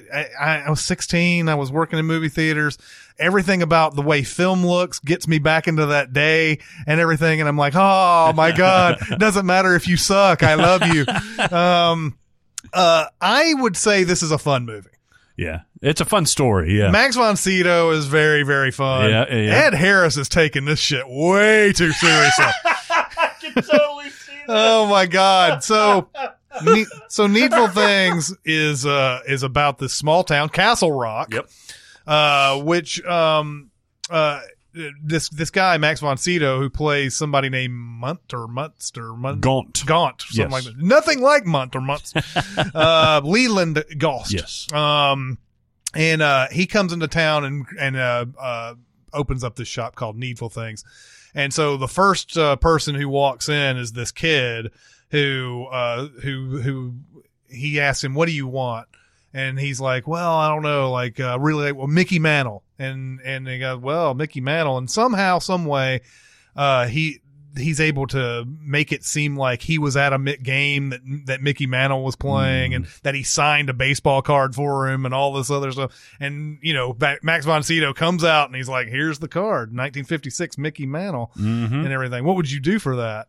And so it starts off, you know, "Oh, he's only got 95 cents. Well, if you do play a little trick for me, nobody will know that you did it. It's like the red paperclip game. Yeah. Yeah. You know what I'm talking about? Maybe. Guy starts at the red paperclip and ends up making a series of trades to where he gets a car. house. Yeah, I think it ends up with a house. Yeah. Yeah, he got into that famous Yeah. for a bit. Yep. Yeah. Mm-hmm. Yeah. I remember that. That was a long time. That was. That was pre-CinemaSins. Yeah, That was like 2006, something like that. Yeah. But turns out that he, the kid ends up getting a whole bunch of like mud and turkey shit and everything, and like throws it up against this like farmer and his wife's laundry that's hanging outside. She thinks that it's somebody else that did it, that it's Amanda Plummer, who she hates for some reason, which I don't know if I ever quite got the reasoning behind that. She hated Pulp Fiction. Yeah. This is pre-Pulp Fiction, Amanda Plummer. Yeah. But I know that Amanda Plummer's past is that she used to be married and she killed her husband for being abusive or something, or it's at least implied. So maybe there's a I didn't get that connection when I watched it, but she thinks it's her. So then she threatens to kill Amanda Plummer's dog. And so like there's this weird, like, you know, spiraling snowball type of thing going on. People go into the shop. They want something. He gives it to them only if they do some sort of trick for him. It starts creating chaos in the town, and there's all sorts of shit just going on. JT Walsh plays like a really fucked up, like, he's a scuzzball. He's an absolutely just like, he's just there's no redeeming qualities to him at all. He's a guy who's like gambling the town's money away and all this stuff. But yeah, there's a point where Ed Harris at the end of this, cause he plays a cop, and he's just moved there from Vermont. No, it was Pittsburgh. He's moved there from Pittsburgh, and he's fallen in love with Bonnie Bedelia, and they're about to get married. And of course, there's stuff with Bonnie Bedelia. She's got arthritis. It's like she's trying to find a cure for that, or whatever. Well, maybe he can just get with her sister Amelia. Oh yeah, Amelia Bedelia for sure. Sorry. Yeah. Not everything I think of should come out of my mouth. Yeah. There's a scene though towards the end where town is going under fucking chaos. It's like everybody's looting and sorts of shit. And there's a point where like the Catholic priest and the Baptist pastor guy are about to get into some thick throwdown. And the guy pulls a gun on him, and he's like, "No, nobody's gonna get killed, blah blah blah, everybody needs to stop." And he's just like going on this big, like, I mean, I guess you would do this, but he's like, you're almost like the way the tone of this movie is, you're like, dude, calm down. Yeah, that's I can imagine that it doesn't hold up all that great, but like just the story, and like you, from that era, like it's just kind of like a cozy thing. Yeah, man. And Max von Sydow, I remember being really creepy and just manipulative and shit like that in there. And he's essentially the devil. Yeah, he's the devil. But yeah, it's one of those where he's like, "Oh, what would you do for this?" And he's very nice. Everybody's kind of like, "Oh, he's such a nice old man," and everything. But yeah, then he sows the seeds of chaos. I don't remember in the movie. In the book, they have a secondary Henry Bowers type antagonist, and I believe it was Ace who was the bully in Stand By Me, but it may not be in fact, I don't think it's in the movie. Anyway. Then he did the Shawshank Redemption, and we can skip over that. The Mangler, the Shawshank Redemption, which was based on the Rita Hayworth and the Shawshank Redemption, a short story that he wrote. Have you read that? I have never read that. No. This is probably the best. This is easily the best movie on this list. Yep. And we have Stand By Me here, and we have The Shining. This is Frank Darabont's second feature film. He did The Woman in the Room in 1983, but like pretty much his big league premiere. That's insane. Nailed it. Yeah. And it's probably, I think Frank Darabont's career is very interesting because you can see, I feel like he's a man that needs to be left alone. Yeah, I think so. And this was not expected to be IMDb's highest rated movie of all time when they were making this movie. Maybe they thought some, awards recognition certainly didn't make a lot of money in the box office. So there was probably a lot of freedom. There wasn't a lot of studio interference. And then, the Walking Dead thing just makes me think, because he made a first season of The Walking Dead that was spectacular, pretty great. Yes. And then they literally said, okay, we, to save money, we want the whole next season to be set on one farm. And he was like, well, that doesn't make any story sense. And so he's ousted, ends up suing them. But, in the times when he has been left alone to do his thing, like this movie and Green Mile for the most part, he hits home runs. Yep. Yeah. And, this movie did not make a lot of money, although I think it finally, ended up making a decent amount because of the Oscars, which is not something that really happens today. There used to be an Oscar effect back in 1994 and everything. So it ended up making a decent amount. It never was a huge hit, though. And mainly because of its name. And poor Tim Robbins was in this and The Hudsucker Proxy the same year. Oh, and they're both two of my favorite movies ever. This would be one of those years that would be interesting to see if you just redid the Oscars of 1994. No kidding, man. Would you have Pulp Fiction and Shawshank going at it while Forrest Gump would just be looking to the side? Mm-hmm. Or would people still be like, Forrest Gump, man? I think most people probably would. Not us, but I think most people probably would. I honestly don't know. I think this would be a different situation this year. I mean, if you did it this year. I think there would still be a lot of support for Forrest Gump, but I think there would be more support for Shawshank and Pulp Fiction than there was back then. A movie about wrongly accused man, depression in prison, it's surprisingly quotable. Mm-hmm. Yeah, it is. Like just yesterday, my wife and I were disagreeing on how a piece of kitchen equipment worked. And at one point I said, Rad, I do believe you're talking out of your ass. It's super quotable. I think I tweeted a few months ago, you can ask what's the best scene in Shawshank, and there's 12 scenes people could answer, and I wouldn't have a thing to say against it. Yeah. You could say the scene where he's on the roof and finally gets his hooks in the guard. You could say the scene where he plays the records. It just goes on and on and on. It's such a delight. I love this final scene. The final that shot of the going through the poster. To the tunnel and everything. God damn, this is that movie. Thomas Newman score is fucking amazing. Yeah, it is. Yep. So good. Yeah, Shawshank Redemption is fucking ridiculously good. If you haven't seen that fucking movie, I don't know why you're listening to this podcast. Well, a lot of these are you could argue that the book is better than the movie. Maybe The Shining is the exception. This one, the book or the short story is fine. It's very good. It's basically the movie, but the movie's just in a whole different, universe. Yeah, it's just one of those magical things where everything came together. Yep. And then, same thing with The Mangler. That happened. Exactly. Now, that's the one about the garbage disposal that goes evil. You can make that case and be like, yeah, probably. Toby Hooper wrote and directed this one. I didn't see it though. I didn't either. I don't even remember it coming out actually. Nope. I think I remember seeing the trailer for it maybe, but I don't remember it coming out. Came out in 1995, but yeah, I didn't see it.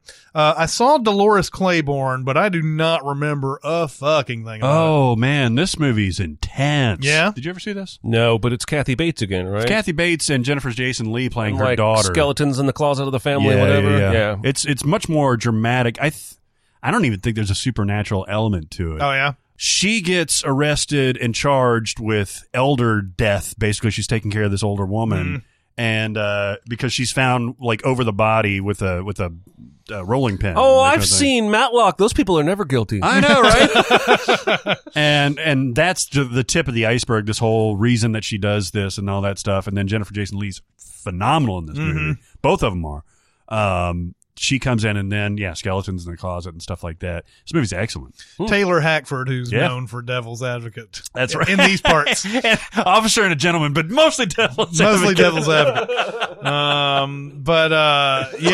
I remember there was an actual reference to Shawshank in this movie because there's a point where Kathy Bates says, Shawshank Prison? Yeah. Yeah. There's a point where Kathy Bates says, we're going to send you to Shawshank. Yeah. And that it's very quickly dusted aside, but that was a little reference. Of course, He's done that. I think hasn't Shawshank referenced in another book too? Think so. Casually. Yeah, Just yeah, in yeah. prison. and that is the thing with King is that a lot of his books are in the same world. So like a lot of them take place in Salem or whatever.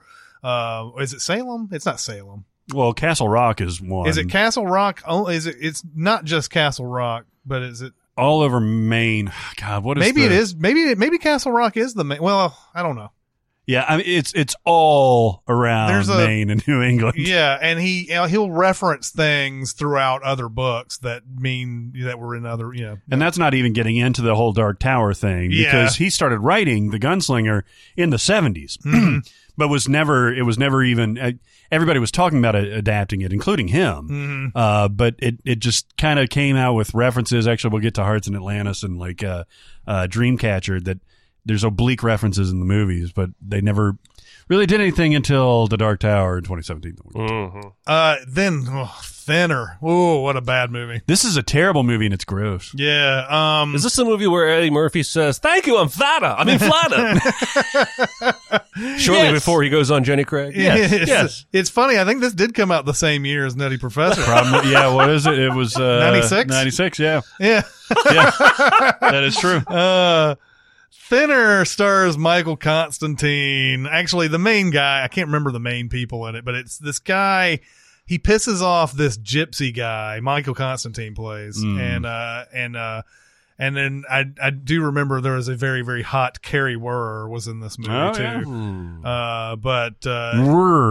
Carrie Werrer. The rural juror. The rural juror. Didn't she was with Val Kilmer for a while, wasn't she? She was with George Clooney.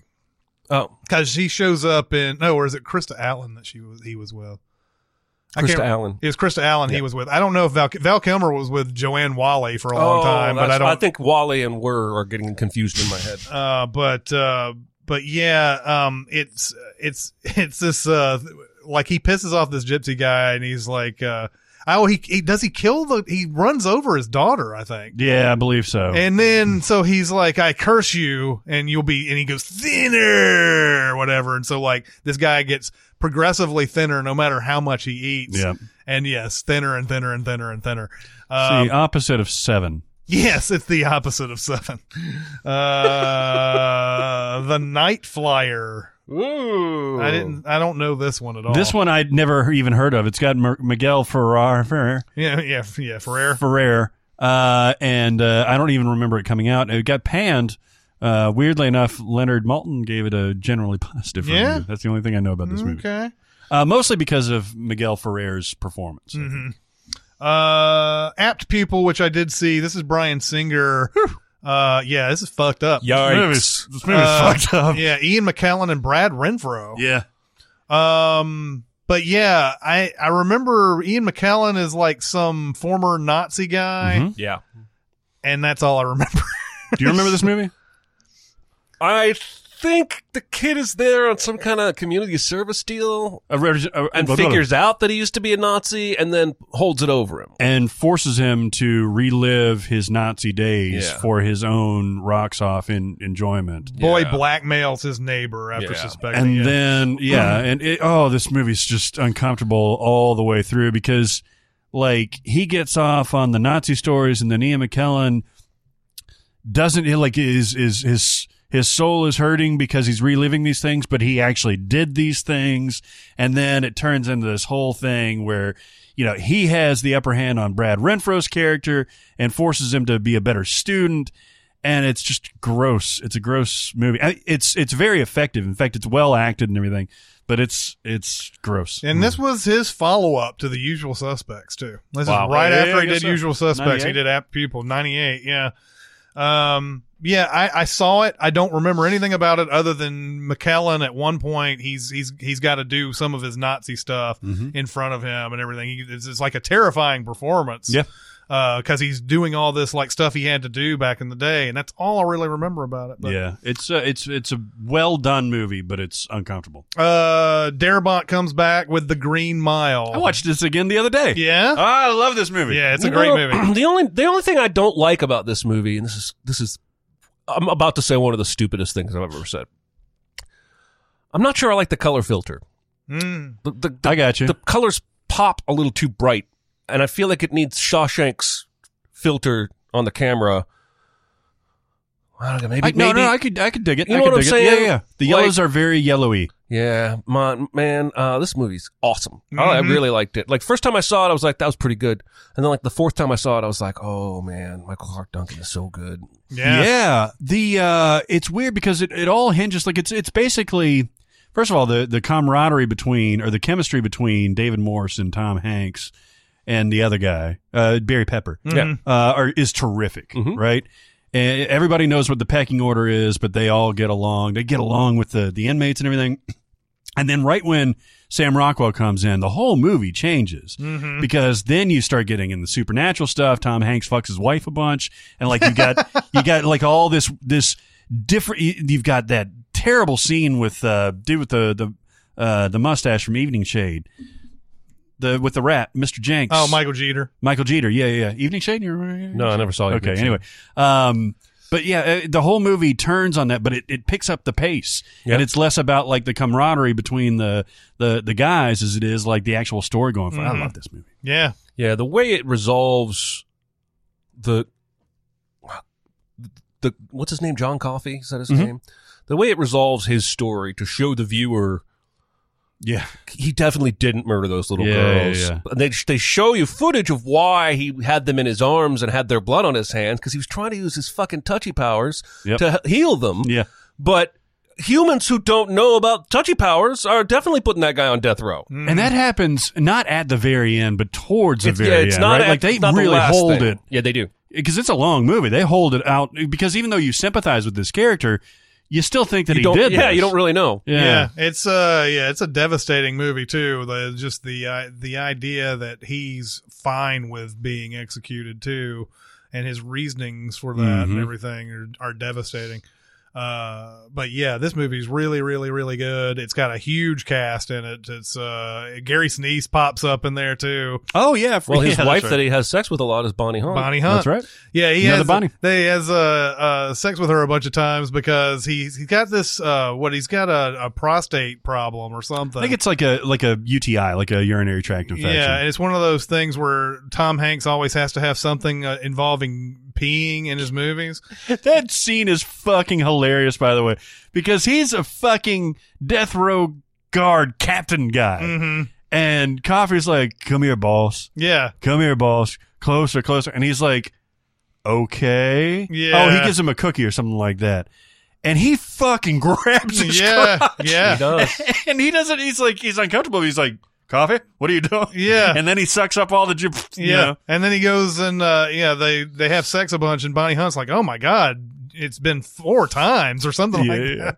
Yep. Yep. That's what that whole movie's about. It's about a man struggling with his prostate and his inability to fuck with his I'll wife. tell you what, there's a lot of time spent on his pee-pee, though. Mm-hmm. Like, he's It's always Tom Hanks, going, man. What is the deal with that? Is that that people brought that up before, right? That Tom Hanks is always doing something with peeing in his movies. What are the other big examples? League of Their Own. Oh, yeah. There's a lot of them, but I'm going to blank. I bet Forrest he pees Gump. in Terminal. Oh, Forrest yeah. Gump. I bet. No, I'm sure there is. I'm sure there's a part. There's just always something with him peeing in these Interesting. movies, and so like, and there's way more than I'm thinking of right now. But I'm wondering if that's a thing he really like needs to have in the script, or if it's something that just is a weird coincidence. Like that's such a weird thing to want to have in all your movies. I think in this particular story, I think that's part of the book itself. It is. But yeah, it's weird that it comes up again. Yeah, but it's all the other stuff. Oh, Apollo 13. Oh, Oh, wow. yeah. Yeah, that's right. That's right. The constellation Urian. Yep.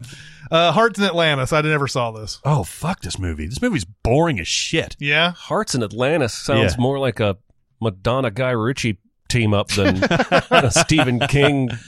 This is Anthony Hopkins, and it goes nowhere. Now, this was supposed to. I actually read this book, and it was supposed to kind of fit in with the Dark Tower universe, but since there was no cinematic Dark Tower universe, movie's just completely aimless. Yeah, it's balls. Yeah. Scott Hicks, who did Shine, directed this Shine. one.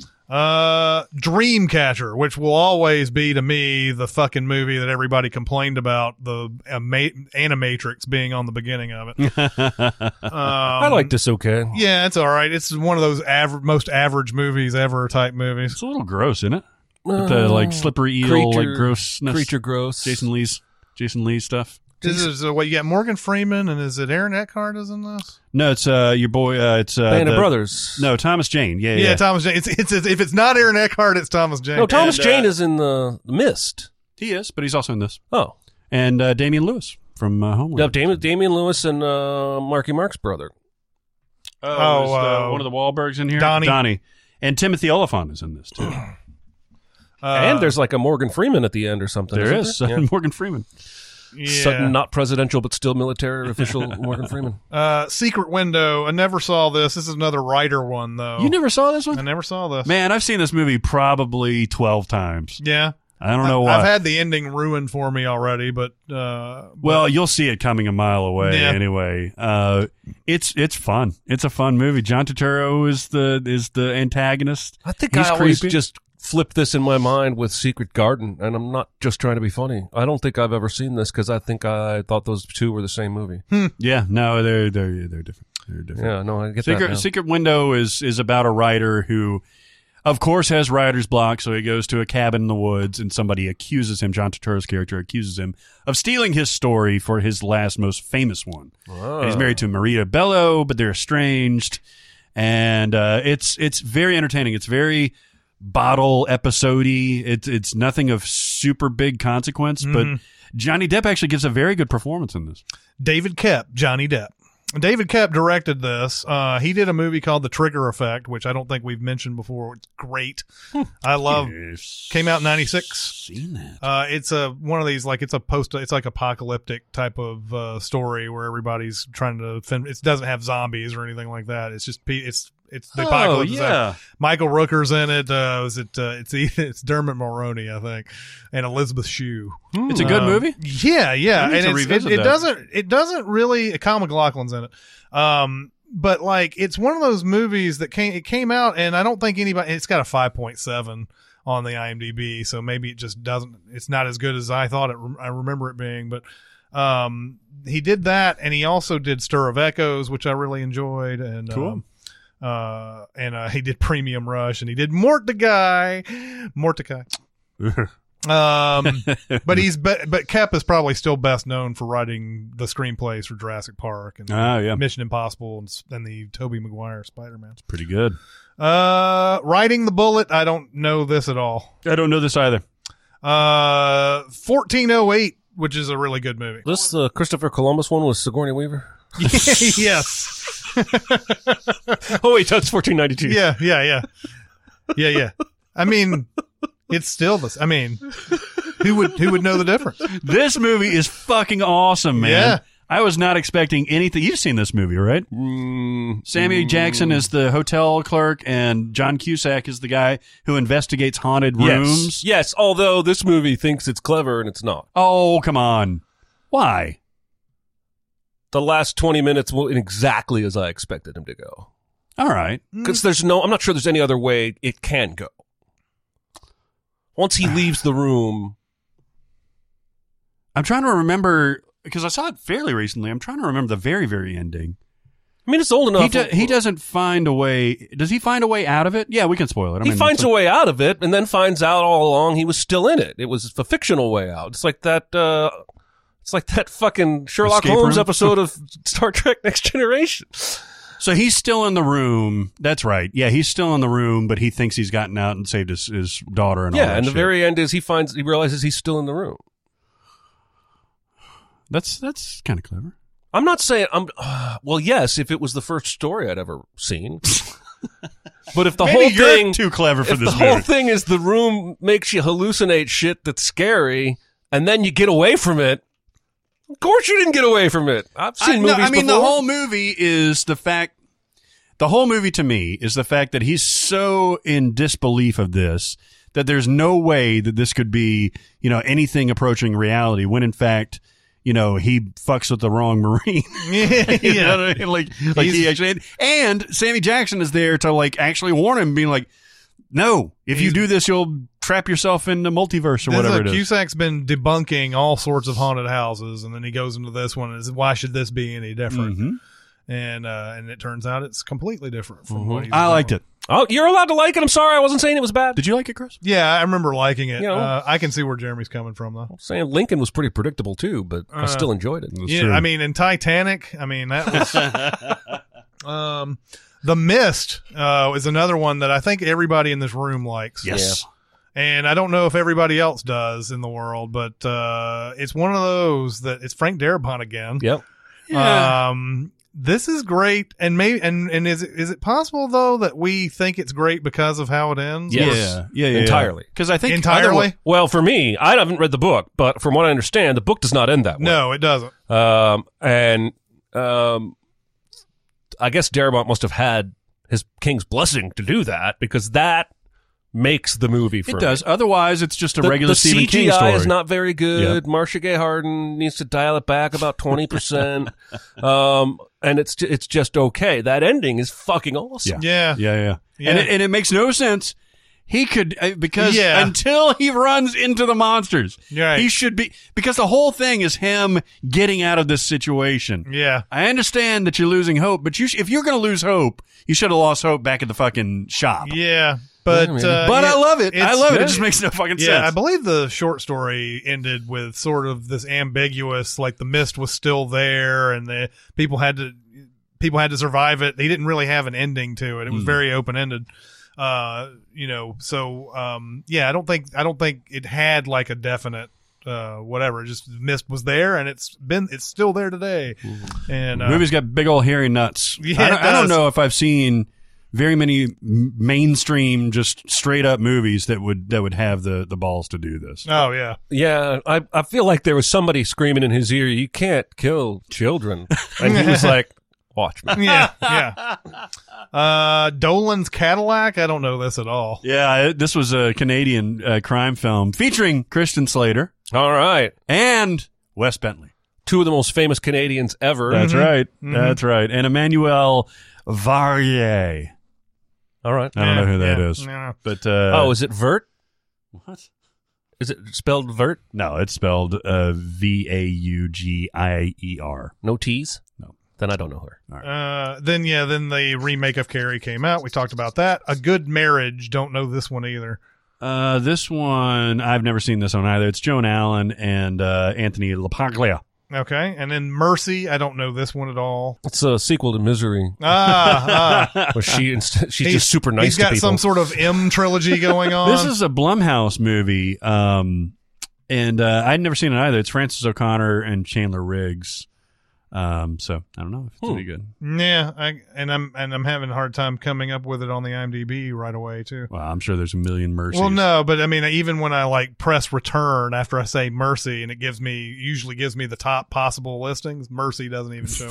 It was shitty. Cell. I haven't seen this either. I think I remember the book. Yeah, coming I read out. the book. This is your Russell Brand. Like, oh god, like the cell phone kills you. It actually doesn't kill you. It turns you into a zombie. Oh, with John Cusack? Yeah, it's Cusack and Samuel L. Jackson again. And it's like the darkest movie ever shot? It is super fucking dark. You're I right. saw half of this and I got annoyed. Well, because of how dark it was? Yes. Yeah. But it's also fucking ludicrous. So he wrote the book in 2006 where it made a certain amount of sense that John Cusack did not use a cell phone when the whole pulse thing went out that turned everybody into zombies. But in 2014 or whatever this was, 2016 actually, just makes no fucking sense whatsoever. Yeah, so, that's weird. Yeah. This movie, the book is interesting and pretty good. The movie is really shitty. Yeah, okay, great.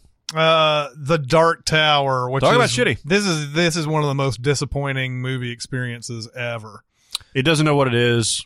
Yeah, I think Idris Elba is a perfect gunslinger. Mm-hmm. I don't think Matthew McConaughey is the best villain to be in this. See, I thought he was all right. I mean, he's the fine. character, he's fine. The character's shitty. Yeah, I really don't see him playing this guy, but it doesn't really matter. You're right. It doesn't matter.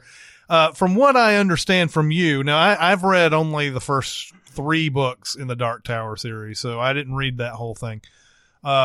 This was trying to cram every one of those books into one movie. Yeah, it was. And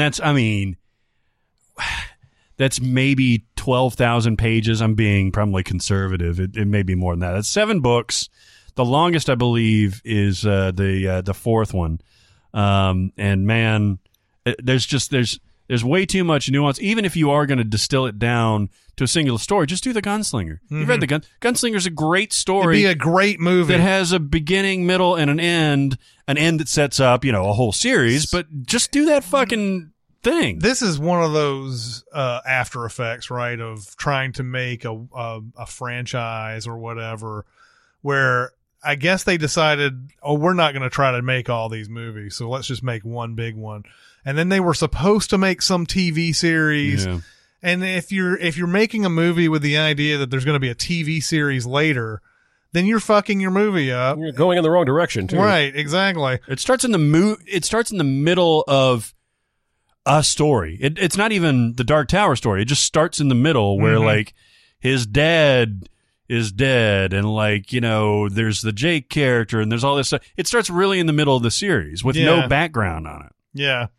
It's real shitty, and I hate seeing Idris Elba in bad movies. I do too. It Chapter 1, obviously It Chapter 2 came out earlier this year, or 3 months ago. The first one is awesome. It is. The second one is not that awesome. On this list, it's probably behind The Shining and Shawshank, and Stand By Me is probably my favorite of all these. Okay. Yeah. Yeah, the first It is excellent. It's well made, got great effects in it. It's scary. It's everything that you want. And then It Chapter 2 is kind of like the circus show. I want to watch It Chapter 2 again. Sure. To see if maybe I was too hard on it. Mm-hmm. But I think I probably wasn't. I think it was just disappointing in so many different ways. After our mini pod on that, people were pointing out that a lot of the stuff that happened in the movie did actually occur in the book, but I haven't read the book in forever, and I just don't like the way I just don't like the way I think in general, it suffers from the original material because that first half is so good, and then the second half, when you start making them adults, and you don't have the same feeling for them. They're fucking shitty adults at that point. They are. The chemistry is bad. There's no real focus on the backstory, especially with Bev. Mm-hmm. And they spend a lot more time on Richie's character than really probably anything else. Mm-hmm. And that one doesn't even pay off all that much. Yeah. Gerald's Game. I remember the book coming out. I don't remember this movie though. Oh, you didn't see this? No. This movie's awesome. This is on Netflix. I think it was a Netflix release. Have you seen this, Jeremy? Mm-mm. So it's Carlo Gugino and Bruce Greenwood not playing the president. He's playing Gerald. Okay. By the way, cut the fuck up in this movie. Wow. Yeah. He is fucking like Marky Mark All right. cut up. He's like in his 60s, I guess, right? He seems like he's been in his 60s for the last 20 years. He is now. Yeah, he's 63. What it is I believe it's only two characters. It's just Carlo Gugino and him. He's Gerald. And he takes her to rekindle their romance to a cabin, handcuffs her to the bed to play some sexy times, but his sexy time is a rape fantasy. And she ain't into that. He gets out of the picture very quickly, and she's stuck there. And it's like a Seinfeld episode, right? But but it turns into What did she say? $7? I spent my whole afternoon for $7. But Carla Gugino gives an unfucking believable performance. Really? On this. She is. It's a really, really good movie. There's a little bit of gore in there, so maybe you probably wouldn't be a fan of it. But Chris, I think this is right up your alley. Yeah, I might like this. Yeah, it's really, really, really, really good. All right. 1922, which I haven't seen. This is on Netflix as well. It is. That's I think Thomas Jane making a trifecta. Yeah. Yeah, Thomas Jane is in this. He's a farmer that kills his wife. The farmer kills his wife. Oh, yes. Yeah, that's how the song goes. I hear this is very good. I haven't seen it. And we have talked about Pet Sematary and It Chapter 2, and then there's finally It in the Tall Grass, which I haven't seen. It's also on Netflix. Just came out in early October. I hear great things about this. Well, I hear good things about this, actually. This is Patrick Wilson and Rachel Wilson. Oh, Yeah, well, there you go. I don't know who Rachel is. Yeah, not either. Okay, so there you go. Stephen King. Stephen King nailed it. Yeah, that's right. And scene. Yeah. Maybe there's some movies on here we said we didn't watch that you guys have seen out there, and tell us if there's some that we should watch that or maybe we gave some short shrift, or maybe we praised something that shouldn't have been praised. Yeah. I don't know. You need to come and tell us. Yeah, and we will have seen, most likely, at least Chris and I will have seen Dr. Sleep by the time this actually posts. And I'm looking forward to it. Are you looking forward to it? I am now, because there's all these good reviews for Yeah. it. Well, and it's also Mike Flanagan, who did not only Haunting of Hill House, but also did Gerald's Game. Yeah. King loves this, Dr. Sleep. Oh, really? Yeah. And I read a pretty interesting article about the threading of the needle that Flanagan had to do to sort of balance the sides. well, he's got to pay some kind of tribute to the original because he's following that up. Yeah. But King hated that. Yeah. But also he wants to make a Mike Flanagan film, which King liked Gerald's Game apparently a great deal. And so, yeah, apparently he pulled off a miniature miracle by making this sequel that King loves. Even though it's different but same as the original. That's something that comes up quite often with King, with directors, and I think that's how Darabont got Shawshank. There was he did something. This could be an urban legend for all I know, but there was a thing where Stephen King said if anybody wanted to adapt his works, and if you wanted to like make a short film or something and send it to him, he would look at it and be like, oh, okay, you're good. Okay, I'm good with that or whatever. And I'll have to look this up at some point, but I think Darabont sent him something Oh, wow. before he got Shawshank, and King was like, yeah, man, you would be the perfect person to direct this or something that's like awesome. that. So I don't know if he still does that or ever did that, but that was some urban legend thing. I'm going to throw it out there into the world. Might not even be true. I might be making it up. Who knows? It's true now. I'm not even looking. Yeah. I'm not even looking. And I'm spent. That'll do it for this week. Go to Sincast presented by Cinema Sins on Facebook. Go to Cinema Sins Twitter, Music Video Sins Twitter. We're on Reddit. We're on Discord, and there's a link on Reddit if you want to go there and find the link for that, or you want to go to Facebook, ask for a private message. I'll give you a link to Discord if you want to get on Discord. For now, we're still on Facebook, right? Yep. Yeah, we're and probably for a while. I mean, there seems to be enough people on there right now who only use that to communicate with us. So Got some good feedback, though, right? I think as long as I'm not using it as a tool for news, and stuff like that, Yeah. and I'm just making comments and stuff, it's going to be perfectly fine, even though I hate using it. Yeah, yeah. So there's that, and we're also on SoundCloud as well. That's so, right. But anything else we need to talk about? I think that's it. That'll do it for this week. It's Chris Atkins and Jeremy Scott and Barrett Sher. We'll see you next time. Thanks for listening. Comment on our episodes on our SoundCloud page. Check us out on YouTube, Twitter, Facebook, and Reddit. And be sure to visit cinemasins.com.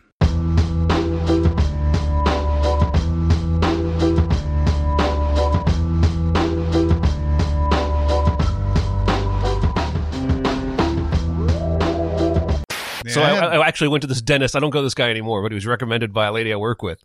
And I go, he's like, you got some cavities. We'll make an appointment, come back and clean my teeth. And then I left. I go back and she's like, so did the shaky hands kind of scare you? And I was like, what?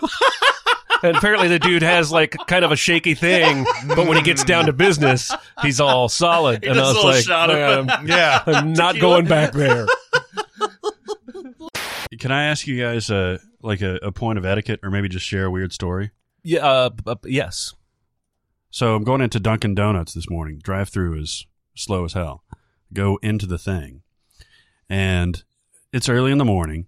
So I get out of my car. I walk in. There was somebody that had pulled in before me, like 30 seconds. So I figured they're going to be in front of me. That's fine. She is sitting in her car, though, and I'm coming up about to hit the door. As soon as I get to the door, she pops out of the car, and she's right there. Now, I'm technically in front of her, and I could have just kind of like gone in and everything. I do this weird thing, though, when I'm walking into a place where I check my zipper. Like I do a little like phantom like guy right there just Every to make guy sure in the that world it's up. does that. Yeah. Everybody does that? I do. Okay. Only because my zipper's been down so many different times in my life. I have a pretty good do record. not. I have do a not. pretty good record of you don't check it? No. Okay. Like, I mean, yeah, I mean, if it's down, the chances of you just having everything exposed is insane. So like, That's true. So like, I don't really care. I mean, if someone says, "Hey, your zipper's down," like, oh, okay, whatever. So I don't go around checking it now. Yeah. I mean, it's never down, but I always check it just to make sure. And so I get to the point where this very attractive woman is walking in, and I'm like, you know what? So I'm simultaneously checking the zipper, as I always do. Nice. And then I'm opening the door, and I realize that motherfucker's all the way down, and these jeans are to where they expose a little bit more than just your standard thing. And it's wide the fuck open. Nice. So I have this thing where now I'm like, hey, I'm opening the door, and then I've got my fucking hand jammed down my crotch. Nice. And I don't know if she noticed, but there was a pause. Yeah. She kind of looked, and she was like, thank you. And so, like, then I had to shut the door, zip up, because, you know, it was a weird thing. And so she probably thinks I'm pleasuring You myself. got a weird thing going on there. Yeah. And then we have to stand in line for, like, probably, you know, another 2.5 minutes. And then you have to go back in and say, no, it's not you. It's the Dunkin' Donuts. I get so turned on by the donuts. Those crispy. Yeah, I came home from a regular dental cleaning once, and my wife said, "Hey, your zipper's down." I was like, "Oh shit." What, the whole time? Yeah. Well, I mean, I didn't take it down while I was there. I got get comfortable. Is that pastrami? Yes, I find pastrami to be the most sensual of meats. The salted cured meats. Or whatever.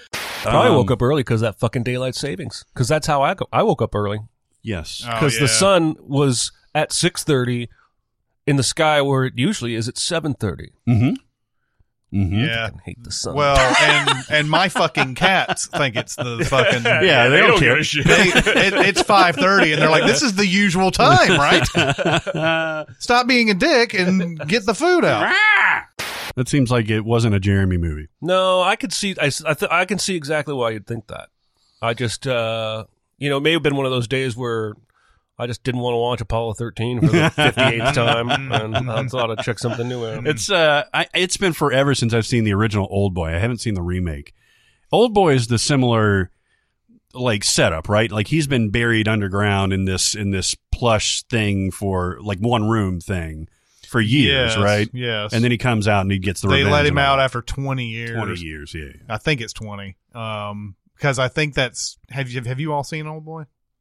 I've seen enough of Old Boy that I usually just say I've seen Old Boy. Okay, I've seen the original, you didn't see yeah. the Spike Lee one, right? No, Okay, yeah, the original one is the one to go for, but it's just long enough so that his daughter is old enough so that they can do the whole, like, he doesn't know it's her and she doesn't know it's him, and things happen. Yes. Oh Things. no! Oh no! Stuff and things. Me, Yeah. myself, and my dad. Yeah, pretty much. That's what they should have called that movie. Well, that's our first Beverly Cleary reference. It's very true. I don't think we've even brought up, like, Ralph and the motorcycle. I on don't this. think so. I Ramona and used to Beezus. love me some Ralph S. Mouse, man. Yeah.